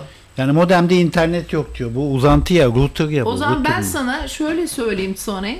Kişisel erişim noktasından bir hotspot gönderdim. İstersen benim telefonum vasıtasıyla dinleyicilerimize en güzel programlarımızı sunabiliriz. İstersen hemen Bluetooth'unla benim telefonuma bağlan diyorum. Evet, yanlış duymadınız. Benim Bluetooth'umla yayına bağlanabilirsin Tony. Böylelikle en güzel günler, en güzel gece. Herkes ciddi işle uğraşırken bu sayıklamaya. En güzel günlerin sizlerle. Ay yavşamam. Çok güzel bir güne sabah. Bugün harika bir perşembe sabah. Neden yayınımız yok ki diye düşünmekten kendimizi alamıyoruz. Evet, neden kendimizi şımartıp da Bluetooth'la kişisel erişim noktasından hotspot yapmıyoruz ki? Evet, şu anda sevgili Tony, dinleyicilerimize daha iyi bir yayın sağlayabilmek için sana hotspot şifremi yolladım. Bakalım neler olacak ilerleyen dakikalarda. Programımız bütün hızıyla devam ediyor. Şimdi bağlandı diyor. İşte bağlandık yine. Sevgili dinleyicilerimize an geçmiyor, gün geçmiyor ki Tamam bağlandı. bağlantısı Sağ ol Kaan. bozuk olmayan bir sistem kurmayalım. Evet yanlış duymadınız. Yine güzel bir sabah sizlerle birlikteyiz. Evet, fast food muhabbeti bırakalım lütfen. Bunların bir şey söyleyeceğim. Demin ben ufak bir sinir krizi geçirdim. Yani sinir krizi derken yine gülerek. Ondan sonra laçkala ve büyük boş konuşmaya girdim. Herkes de hummalı bir şekilde internetle uğraşıyordu. Fakat ben büyük sorunlarda eğer birileri o sorunla ilgileniyorsa ben de direkt böyle yavşaklaşıyorum. Öyle tatlı dakikalar oldu. Ama bütün bu dakikaları yayınımızın kesintilerine arşivden bulabilirsiniz. Bak, Amerika Birleşik Devletleri'nde bir çift bir zamanlar çok iyi anlaşıyormuş. Hatta iyi anlaşmalarını, sevişmelerini de filme alarak tescillemişler. Ne kadar iyi anlaştıklarını. Fakat zaman tabii geçiyor ve ayrılıyorlar. Ve onlar sonra birbirlerini tehdit mi etmiş? Yok. Eski kız arkadaşın mahrem fotoğraf ve videolarını sosyal medyada intikam almak için paylaşmış abi. Ve mağdur kadın güvenlik kamerası görüntülerini sahte sosyal medya hesaplarında paylaşması sonrası mahkemeye başvurmuş. Tamam mı? Evet. Ve mahkeme tutanaklarına göre adam fotoğraf ve görüntüleri paylaşırken kadının arkadaşlarını, ailesini ve çalışma arkadaşlarını bile etiketlemiş. Ay ne kadar feci. Bir web sitesi açan adam. Amerika'da oluyor. Amerika'da, Düşün, Teksas'ta. Düşün, Amerika'da bile çok kötü oluyorlar. Bunu Türkiye'de yaptığını düşünebiliyor musun? Ve bir web sitesi açan adamın bu siteye görsel materyalleri yüklediği, bir porno sitesine yolladığı ve söz konusu görüntülerle e-posta aracılığıyla yaydığı da belirtilmiş. Tamam mı? Ve bunun üzerine avukatlar bundan 100 milyon dolar tazminat talep etmişler. Senin şu anda dinleyicilerin alayı var ya, kameraya çekmiştir kendilerini öyle. Ya de canım. Takılı. Çeken varsa yazsın. Tabii ki alayı dedim ya sana, %98'i bunların kendi birbirlerine çekmişler. Kameraları vardır bunların. Aman ha, iyi geçinin çocuklar, bakın yarın öbür gün ne olacağı belli olmaz. Ve bu videoları yayılan kadının avukatları mahkemeden 100 milyon dolar tazminat talep etmişler. 100 milyon dolar mı? Keşke. Fakat mahkeme bu talebin çok az olduğunu düşünmüş ve adama 1,2 milyar dolar ödemeye mahkum etmiş. Şaka ulan, keşke çekseymişiz biz de. Sen de bana yapsaymışım ben. Sana da ben bir pislik yaparım. Ulan güzel parayım. Ne olacak ulan? Ya, ne olacak değil mi Toni? 1 milyon 2 milyar dolar. 1 milyon 2 milyar dolar var mı Toni? Bir de bu adamı mahkum ediyorsun da herifte bu para yoksa ne yapacaksın abi? Bir şey söyleyeceğim. 1 milyon 2 milyar dolar çok büyük para değil mi? Abi ne kadar güzel. Kızı baksana. Yani en pahalı porno yıldızı olmuş oluyor o zaman. Evet. Var ya, o aile falan var ya, kıza şu anda büyük saygı duyuyordur. O parayı aldı ya, kız şu anda ailenin en namuslu insanı olur. Annem söylerdi. Kızım eskiden bizde böyle şarkıcılık yok, bilmem ne, sinemalarda oyunculuk, bunlar hep ayıp şeylerdi. Artık aileler hep kızlarından böyle paralar koparabilmek için hep insanlar böyle kızları, önemli olan ünlü olması, hiç önemli değil diyerek bakıyorlar. Bak, bu benim straptezden yola çıkarak Almanya'da yaşayan bir dinleyicimiz yazmış ki geçenlerde plaja boylu poslu kaslı bir oğlan askılı kız elbisesiyle geldi oturdu. Oh mis. Tamam mı? Evet. Bir grup Alman çocuğu bununla fena dalga geçtiler.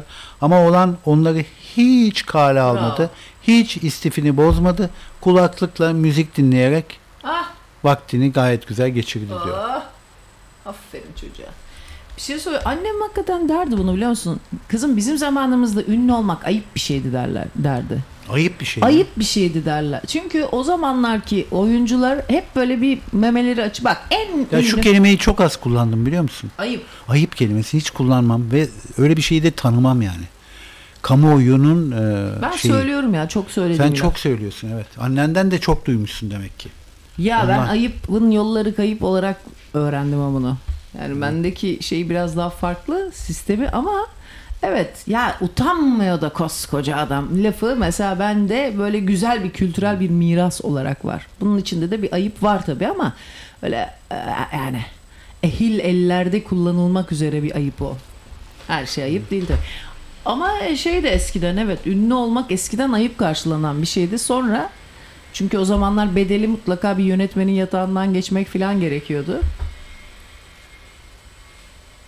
O yüzden şimdi ama aileler ünlü olunca ne olursa olsun çok hoşlarına gidiyor çünkü çok para kazanıyorlar. Onlar da onları emzüklüyor diye çok seviyorlar diye anlatırdı komik. Çok doğru abi. Ama tabii şimdi artık ünlü olmak öyle bir anlama gelmiyor da hani zamanında öyle başlamış bir şey. Fakat Toni bak mesela bizim tam geçiş döneminde 80'lerde o ünlülüğün ayıp olduğu ile ayıp olmadığı dönem arasında böyle 80'li yıllarda ünlü olmuş kadınlara bak hepsinin arkasında son derece Hülya Avşar, Gülben Ergen hep arkalarında çok çok hırslı kadın var anneleri. Hırslı kadınlar. Doğru. Rahmetli. Hülya Avşar'ın annesini hepimiz sanıyoruz. Semra Özal'ın başka bir versiyonu gibiydi değil mi? Zaten hırslı anneler kadınları o şekilde yönlendiriyor. Yalnız Hülya Avşar'ın annesi rahmet etsin Allah. O değişen bir film vardı, bir roman vardı ortada. Değil mi? Böyle bir kapalıydı yani hayata. Öyle enteresan bir tipti. Nasıl bir roman? Ya ne bileyim bir şey vardı böyle mutsuz bir şey var. Oyun oynardı değil mi? Sanki kağıt oynuyordu filan. Kızları da hep çeker onlardan. Hep çeker. Hayat boyu onlara karşı bir vicdan azabı vardı. Çeker ama onun gibi de olurlar sonunda. Ya bilmiyorum. Bak şimdi bu Arjantin'de bizim gibi yüksek enflasyon çeken ülkelerden bir tanesi. Ve oradaki şimdi seçilecek olan bir başkan var sağcı. Diyor ki ben diyor seçilirsem Merkez Bankası'nı kapatacağım diyor adam. Tamam mı? Kendi Merkez Bankası'nı kapatacakmış. Ve Javier Milei kazanırsa diyor ki ülkenin para birimi pesodan da vazgeçeceğim ve Amerikan dolarına geçeceğiz demiş. Amerikan. Evet abi bir ülke ilk defa bunu dile getiriyor. Yani ben bu enflasyonla uğraşamam. Amerikan dolarına geçerim. Amerika ne diyor? Böyle bir şey kabul edecek mi? Amerika niye kabul etmesin? Seve seve kabul eder. Rusya'da da bu arada korkunç enflasyon çıktı. O da şimdi faizi arttırıyor. Çünkü Rus rublesi, bu rubleyi de çok severim. Vodka dublesine benziyor adı çünkü. Ruble çünkü eski klasik romanlar gibi duruyor, Rus romanları. Evet, bir anda değer kaybetti. Tabi bu savaş ne olacak? Değer kaybedecek tabii ki. Savaşan Rusya'da olsa sonuçta savaşın ekonomi üzerine çok negatif etkisi var. Evet Sayın Başkan, bir şarkı daha çalalım. Saat 10:20 geçiyor. Siz aday mısınız şarkıya? Ya ben adayım da ara kabloyu ben Sakız'da bırakmışım. Çok da güzel şarkım vardı aslında ya. O zaman ben çalayım. Bir 15 dakikalık şarkı yok mu? 15 dakikalık şarkı. Bir bunaldım biraz programdan. 4 dakikalık var. Bir tane Esepoy. Senin Sanremo'da bulduğun bir kız var Tamam. ya. Melike Ayane. Tamam. Sen bence açlıktan kan şekerin Ay düştü. bir bunaldım, bir fenalık geldi. Bir safra kesemi aldırmam lazım. Şehre alışamadın. Şimdi sakıza alıştın ya. Peki Ses sıcak tam falan. da dünkü programdan sonra safra kesesi alımı hakkında o kadar konuştuktan sonra Esel'in eski karın safra kesesini alma hikayesini anlatması senin komiğine gitmedi mi? Ben hatırlamıyorum. Hiç dinlemiyor. Neymiş hikaye? Anlat da Safra senden de. kesesini aldırmış ya. Kim? Senin eski hanım. Çünkü niye biliyor musun? Onun annesi safra kesesini hiç aldırmadı. İşi taş doluydu. Ve sonunda o kanser oldu. Evet. Safra kesesi yüzünden. Yine aldırmadı ve sonunda ondan öldü. Peki onun safra kesesinde bir şey var mı da aldırdı yoksa öyle durup dururken mi gidip aldırmış? Herhalde var ki o da oradan da zaten tembihli annesinden. Aldırmış mı dün? Ya dün aldırmamış, daha önce aldırmış ama. Haberim yoktu. Haberin var mı? Safra kesesini aldırdı. Taş oldu. Taş kaldı. Yarım kaldı. Evet, şimdi mesela çocuk olsaydım beni doğum gününe çağırmazlardı. Neden? Çünkü çok yavşıyorum o yüzden. Seni hiç çağırmadıkları oldu mu? Oldu. Hadi ya. Tabii hatta benim yaramazlık yaptığım, şimdi hiç hoşlanmadığım bir çocukluk arkadaşımla çocukların hep oyuncaklarını kırardık. Evet. İki sadist. Evet. Ben değildim, o hıyara sadistti. Ondan sonra o da sahte isimle intikam mailleri almaya çalıştı ya benden. Gerizekalı küçük beyinli. Ondan sonra neyse bir gün bir de annemlerin de çok yakın arkadaşı Toni bizi kızı işte yakın arkadaşlarının kızının doğum günüydü. Bak Demet Şener'in annesi böyleymiş biliyor musun? Demet Şener. Zamanında Bursa'da ne kadar zengin düğünü varsa hepsine ufak yaşta götürmeye başlamış kızını. Mutlak zengin düğününden bir zengin kısmet çıkar diye. Öyle çok anne var. Kızlarını ama ben öyle birine gittim. Tenis kursuna yollamış annesi. Penis kursuna yollamış annesi ki zenginler tenis oynuyor diye. Tenis kursundan zengin koca bulsun diye. Çıkarmış mı bir şeyler? Kız hep zenginleri seviyordu. Ya hoşlandı adam.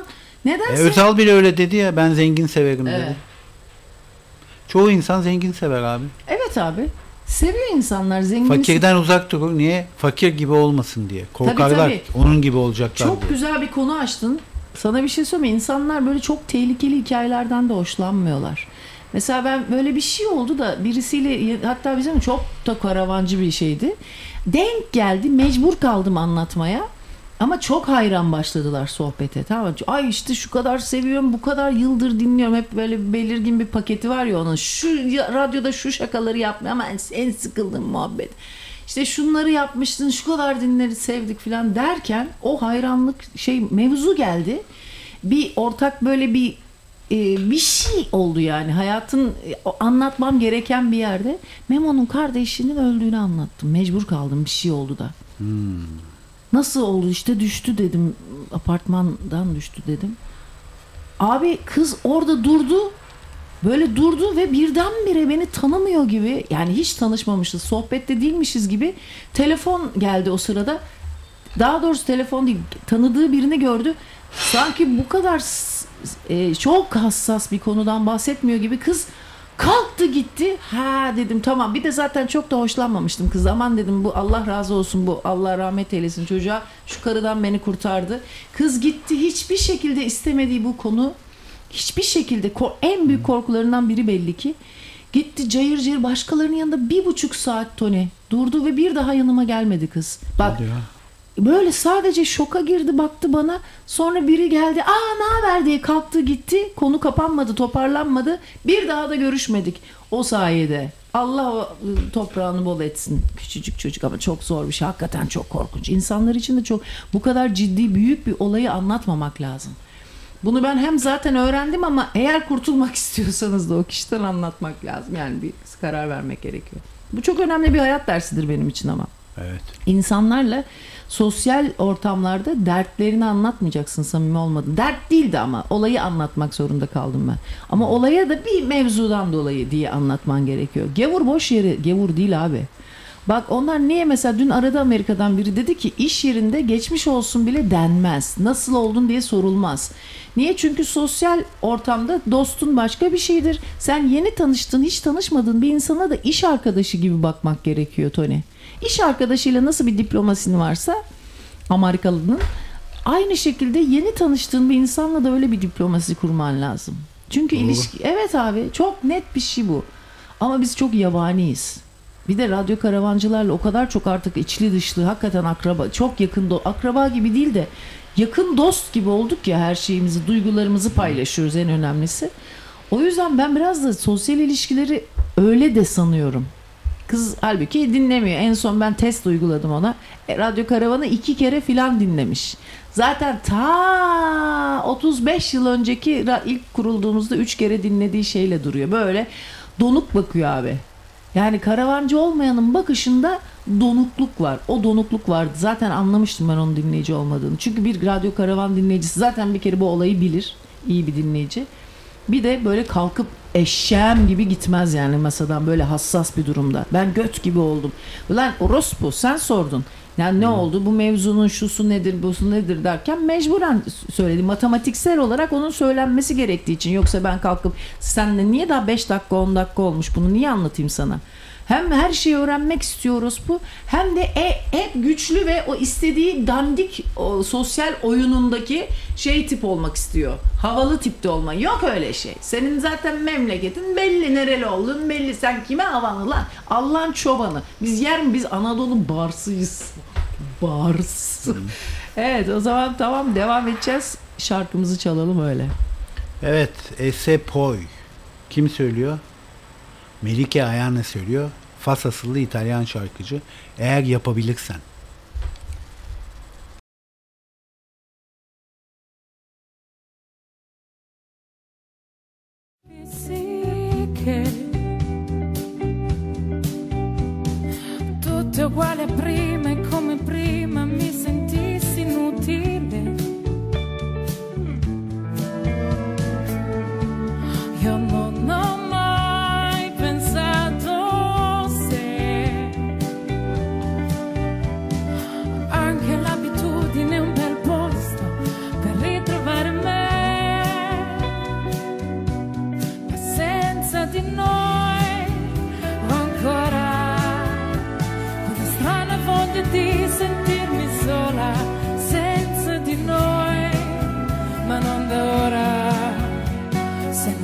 per vederti andar via ancora.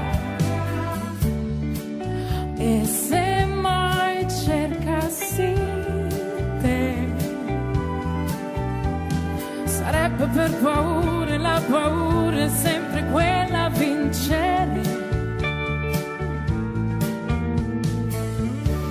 E tu non puoi far finta che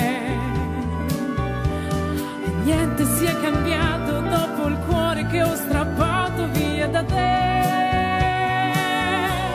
Ma senza di noi ho ancora quella strana voglia di sentirmi sola. Senza di noi, ma non da ora, se non altro per vederti andar via ancora. Senza di noi ho ancora quella smania di fuggire via da sola. Senza di noi chi vola sono solo ali e piume e nient'altro ancora. Certo che non apprezzo il tempo passato insieme a spasso tra questo mondo e un altro per trovare l'universo adatto al nostro spazio, ogni giorno più stretto per contenere i sogni tutti dentro ad un cassetto. Ed ecco perché scappo, ora ricordo e scappo. Ho solo tanta voglia di sentirmi viva adesso.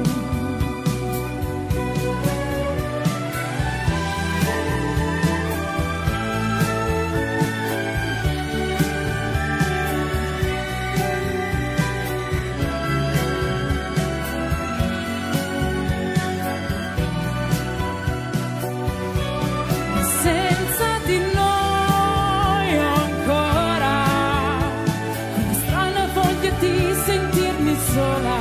Senza di noi onora, se non altro per vedermi andar via ancora. Certo che non apprezzo il tempo passato insieme a spasso tra questo mondo e un altro per trovare l'universo adatto al nostro spazio, ogni giorno più stretto per contenere i sogni tutti dentro ad un cassetto. Ed ecco perché scappo, ora ricordo e scappo.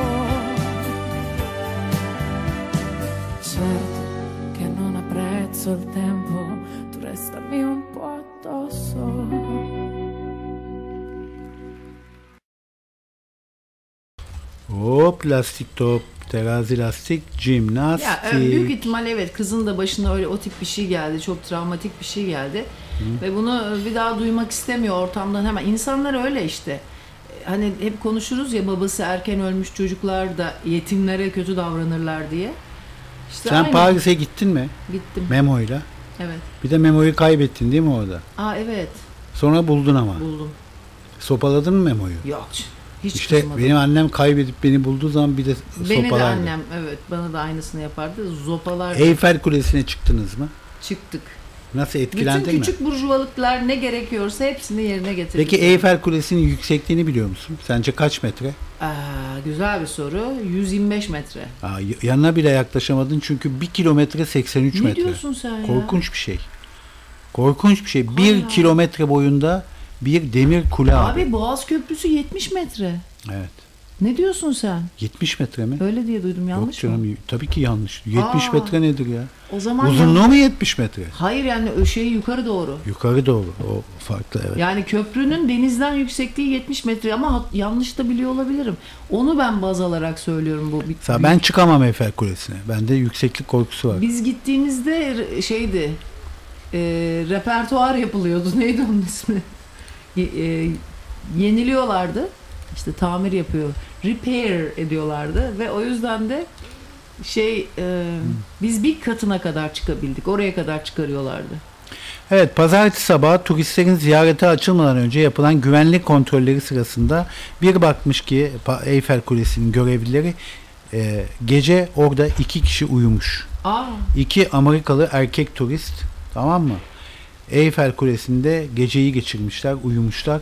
Çünkü zurna gibi girmişler bir gün önce Eyfel Kulesi'ne ve oracıkta sızı vermişler. Tabii bunun da cezası var.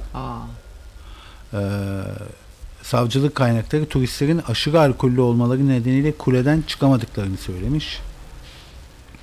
Biliyorsun kule 7 milyon ziyaretçi çekiyor her sene. Çekiyor, evet. 7 milyon.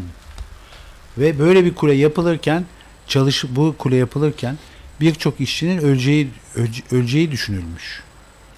1887 ile 1889 yılları arasında Gustave Eiffel'in firması tarafından Fransız devriminin 100. yıl kutlamaları çerçevesinde yapılan, tamam mı? Evet.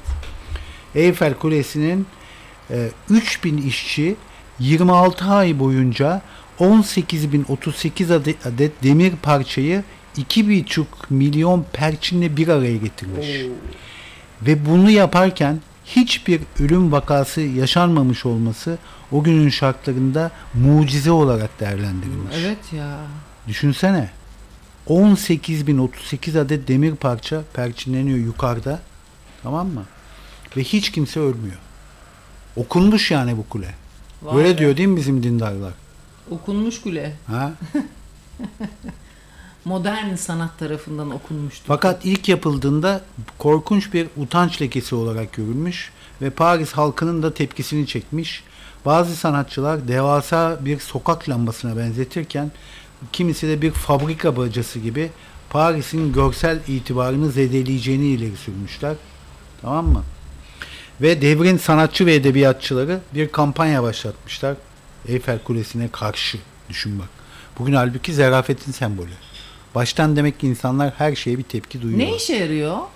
Ne demek ne işe? Sadece kule ne işe yarıyor? Ne yapıyor? Onun Abi estetik işlevi bir ne? görüntü ya. Ben köylüyüm kardeşim. Estetik görüntü değil. Benim için ne işe yaradığı önemli. Aslında 20 yıl için yapılmış bu kule. Fakat 20 yıl içinde sökülecekmiş. Yani 1909 yılında kulenin sökülmesi gerekiyormuş. Ancak kule iletişim için çok uygun yüksekliğe ulaştığından ve yeni yüzyılda Atlantik ötesi haberleşmeye imkan tanıdığından kalmasına izin verildi. Ve radyo yayıncılığında önemli rol oynamış. Bak önemli. Hatta Birinci Dünya Savaşı'nda radyo sinyal kesici ve bozucu olarak da kullanılmış. Fransızların işine yaramış savaşta. Evet. 7 yılda bir boyanıyormuş. Bir de o var. Bir de boyama da zor abi onu. Düşünsene. Bir şey soracağım. Peki Fransa 1. Dünya Savaşı'na katıldı mı? Katıldı tabii. 7 yılda bir 60 ton boya ile. Peki 2. Dünya Savaşı'na katıldı mı? Ona da katıldı. Peki bombalandı mı? Tabii Paris? ki Almanlar işgal etti Paris'i. Peki Eyfel Kulesi'ne nasıl bir şey olmadı ona. Hı-hı. Allah Allah. Ama 7 yılda bir 60 ton boya ile 25 boyacı görev yapıyormuş. Mesela bizim müttefikimiz miydi Fransızlar?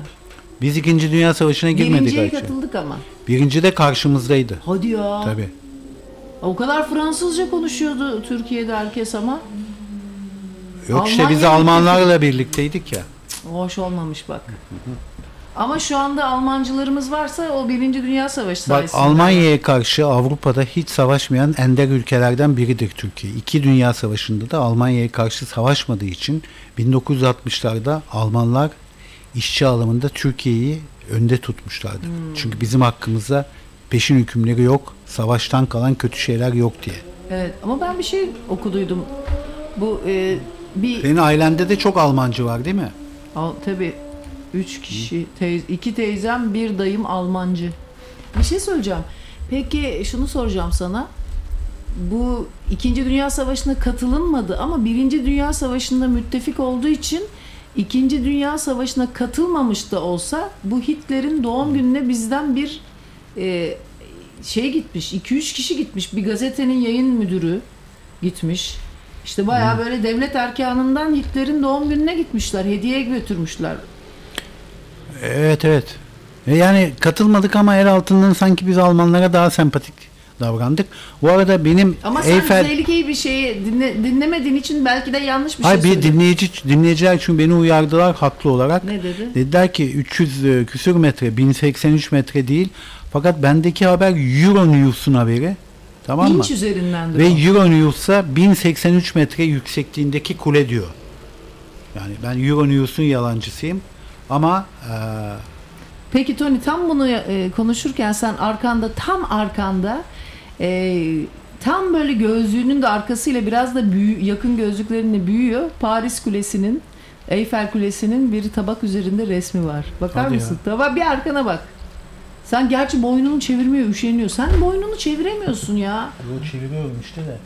Çok az şey için bunun değer buluyorum. Eyfel Kulesi'ni de hiç sevmem. Ben de sevmiyorum. Hiç çıkmam ha böyle kuleye muleye.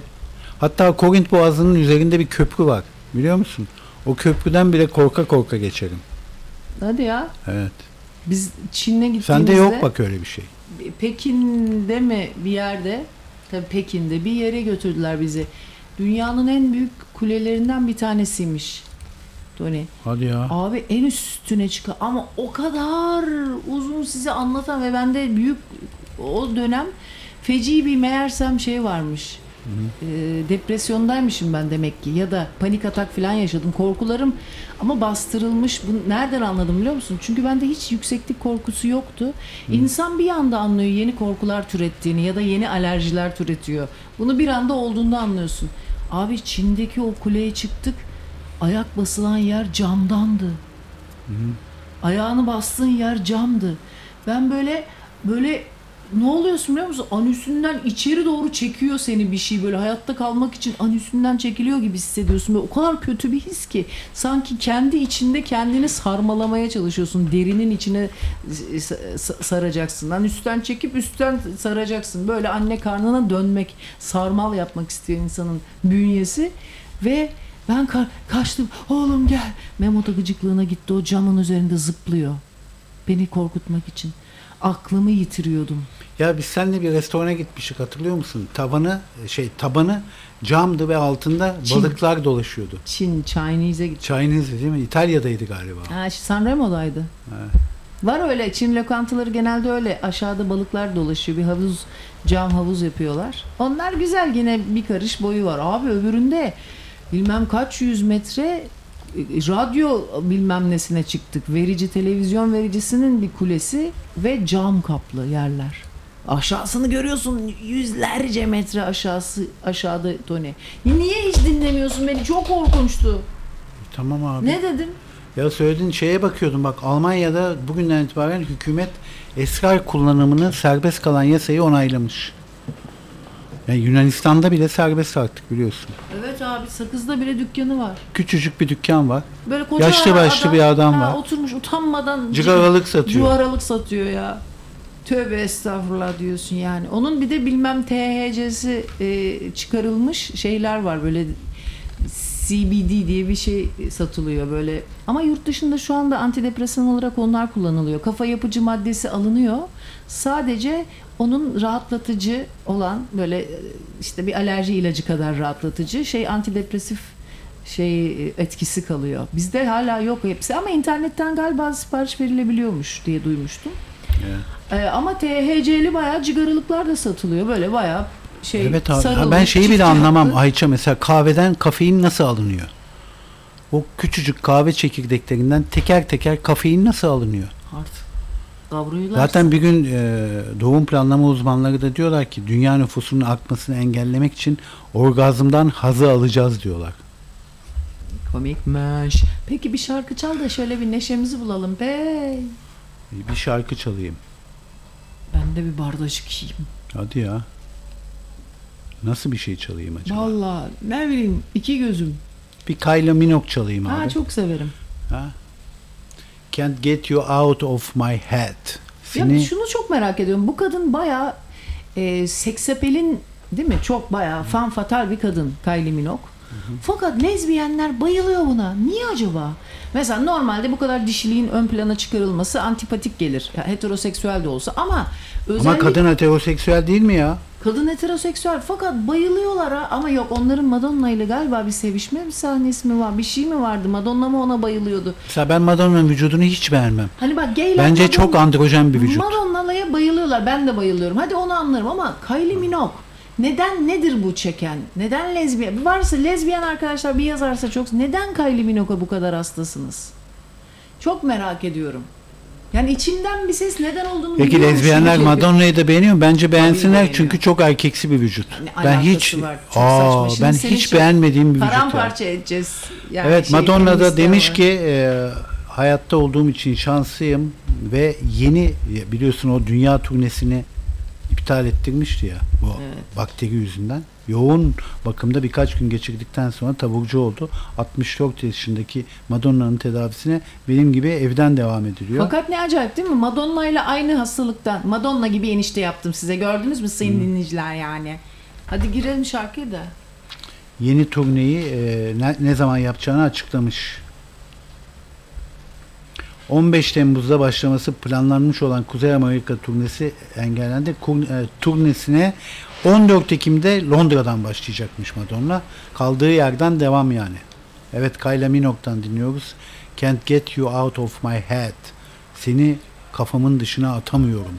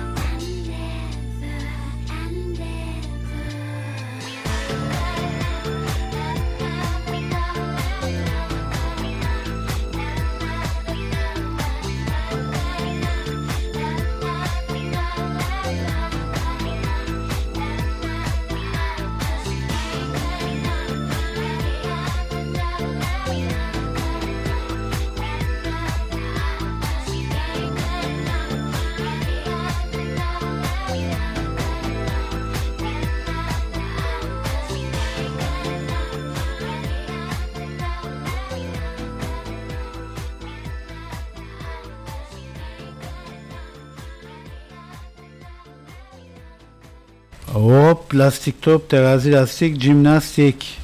Evet. kadınların yüzüyle ilgili altın orana Kylie Minogue'un birebir uyduğunu duymuştuk. Bu yüzden en güzel kadın oymuş. Başka bir dinleyicimiz, bir kadın dinleyicimiz diyor ki lezbiyenler neden erkek tipli kadın beğensin ki? Erkek vücudu sevseler zaten lezbiyen olmazlar. İşte deminki senin. Abi onlar erkek vücudu seviyorlar ama penis sevmiyorlar. Anladın mı? Kadınlar heteroseksüeller penis severler.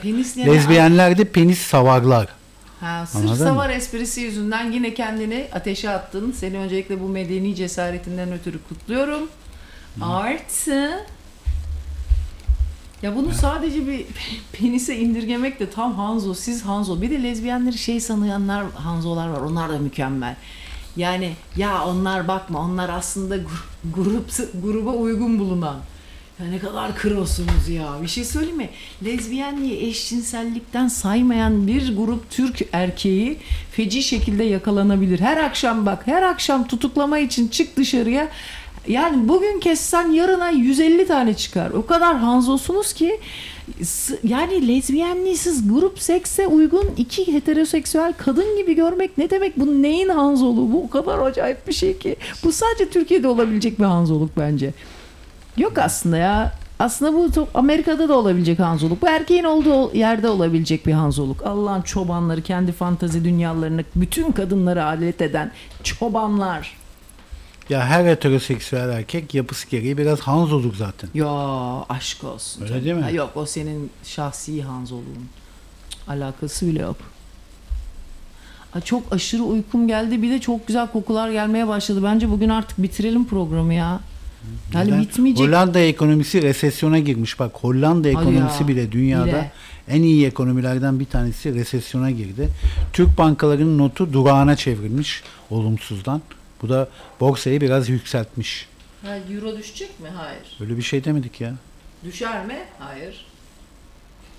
Bilmem. Mahfiye İlmez'e sorsan bu soruyu. Ama Rusya rubledeki değer kaybını yavaşlatmak için hemen faiz artırımına girmiş. Almanya Dışişleri Bakanı'nı Baerbock, güzelce bir kadın, hoş bir kadın, tamam mı? Arıza nedeniyle yarı yolda bırakmış bir uçak bunu.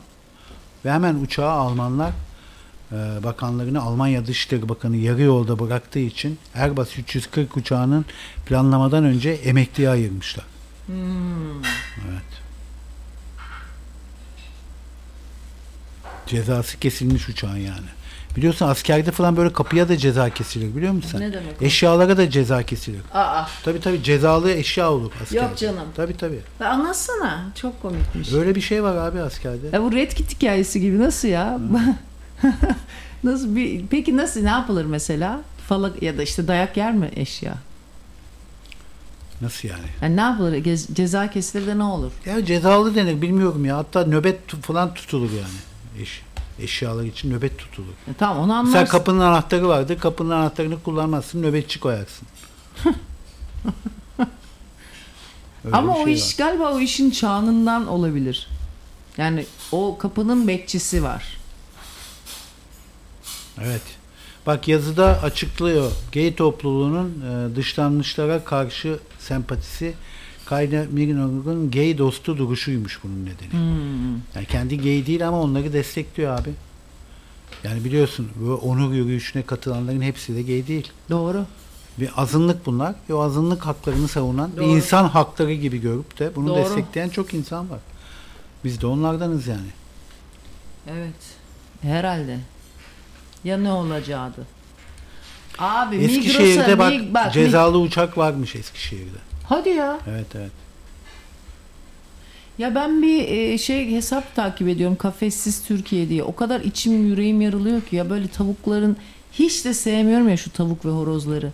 Onu dedim yani bu hayvanların o kafeste hiç böyle o daracık yerde sadece kafalarından şey alarak büyüyerek Toni hiç ne gecesi belli ne gündüzü sadece şişmanlatarak o hayvanları orada korkunç bir dram yani bu. Ve ben doya doya sevgisizliğimi yaşayamıyorum o hayvanları. Yani gıcık kapıyorum bu hayvanları fakat o kadar feci durumdalar ki kapamıyorum. Ve ben rahat bu hayvanlardan gıcık kapmak istiyorum hayvanları. Bu hayvanların bir an önce o kafeslerden kurtarılması gerekiyor.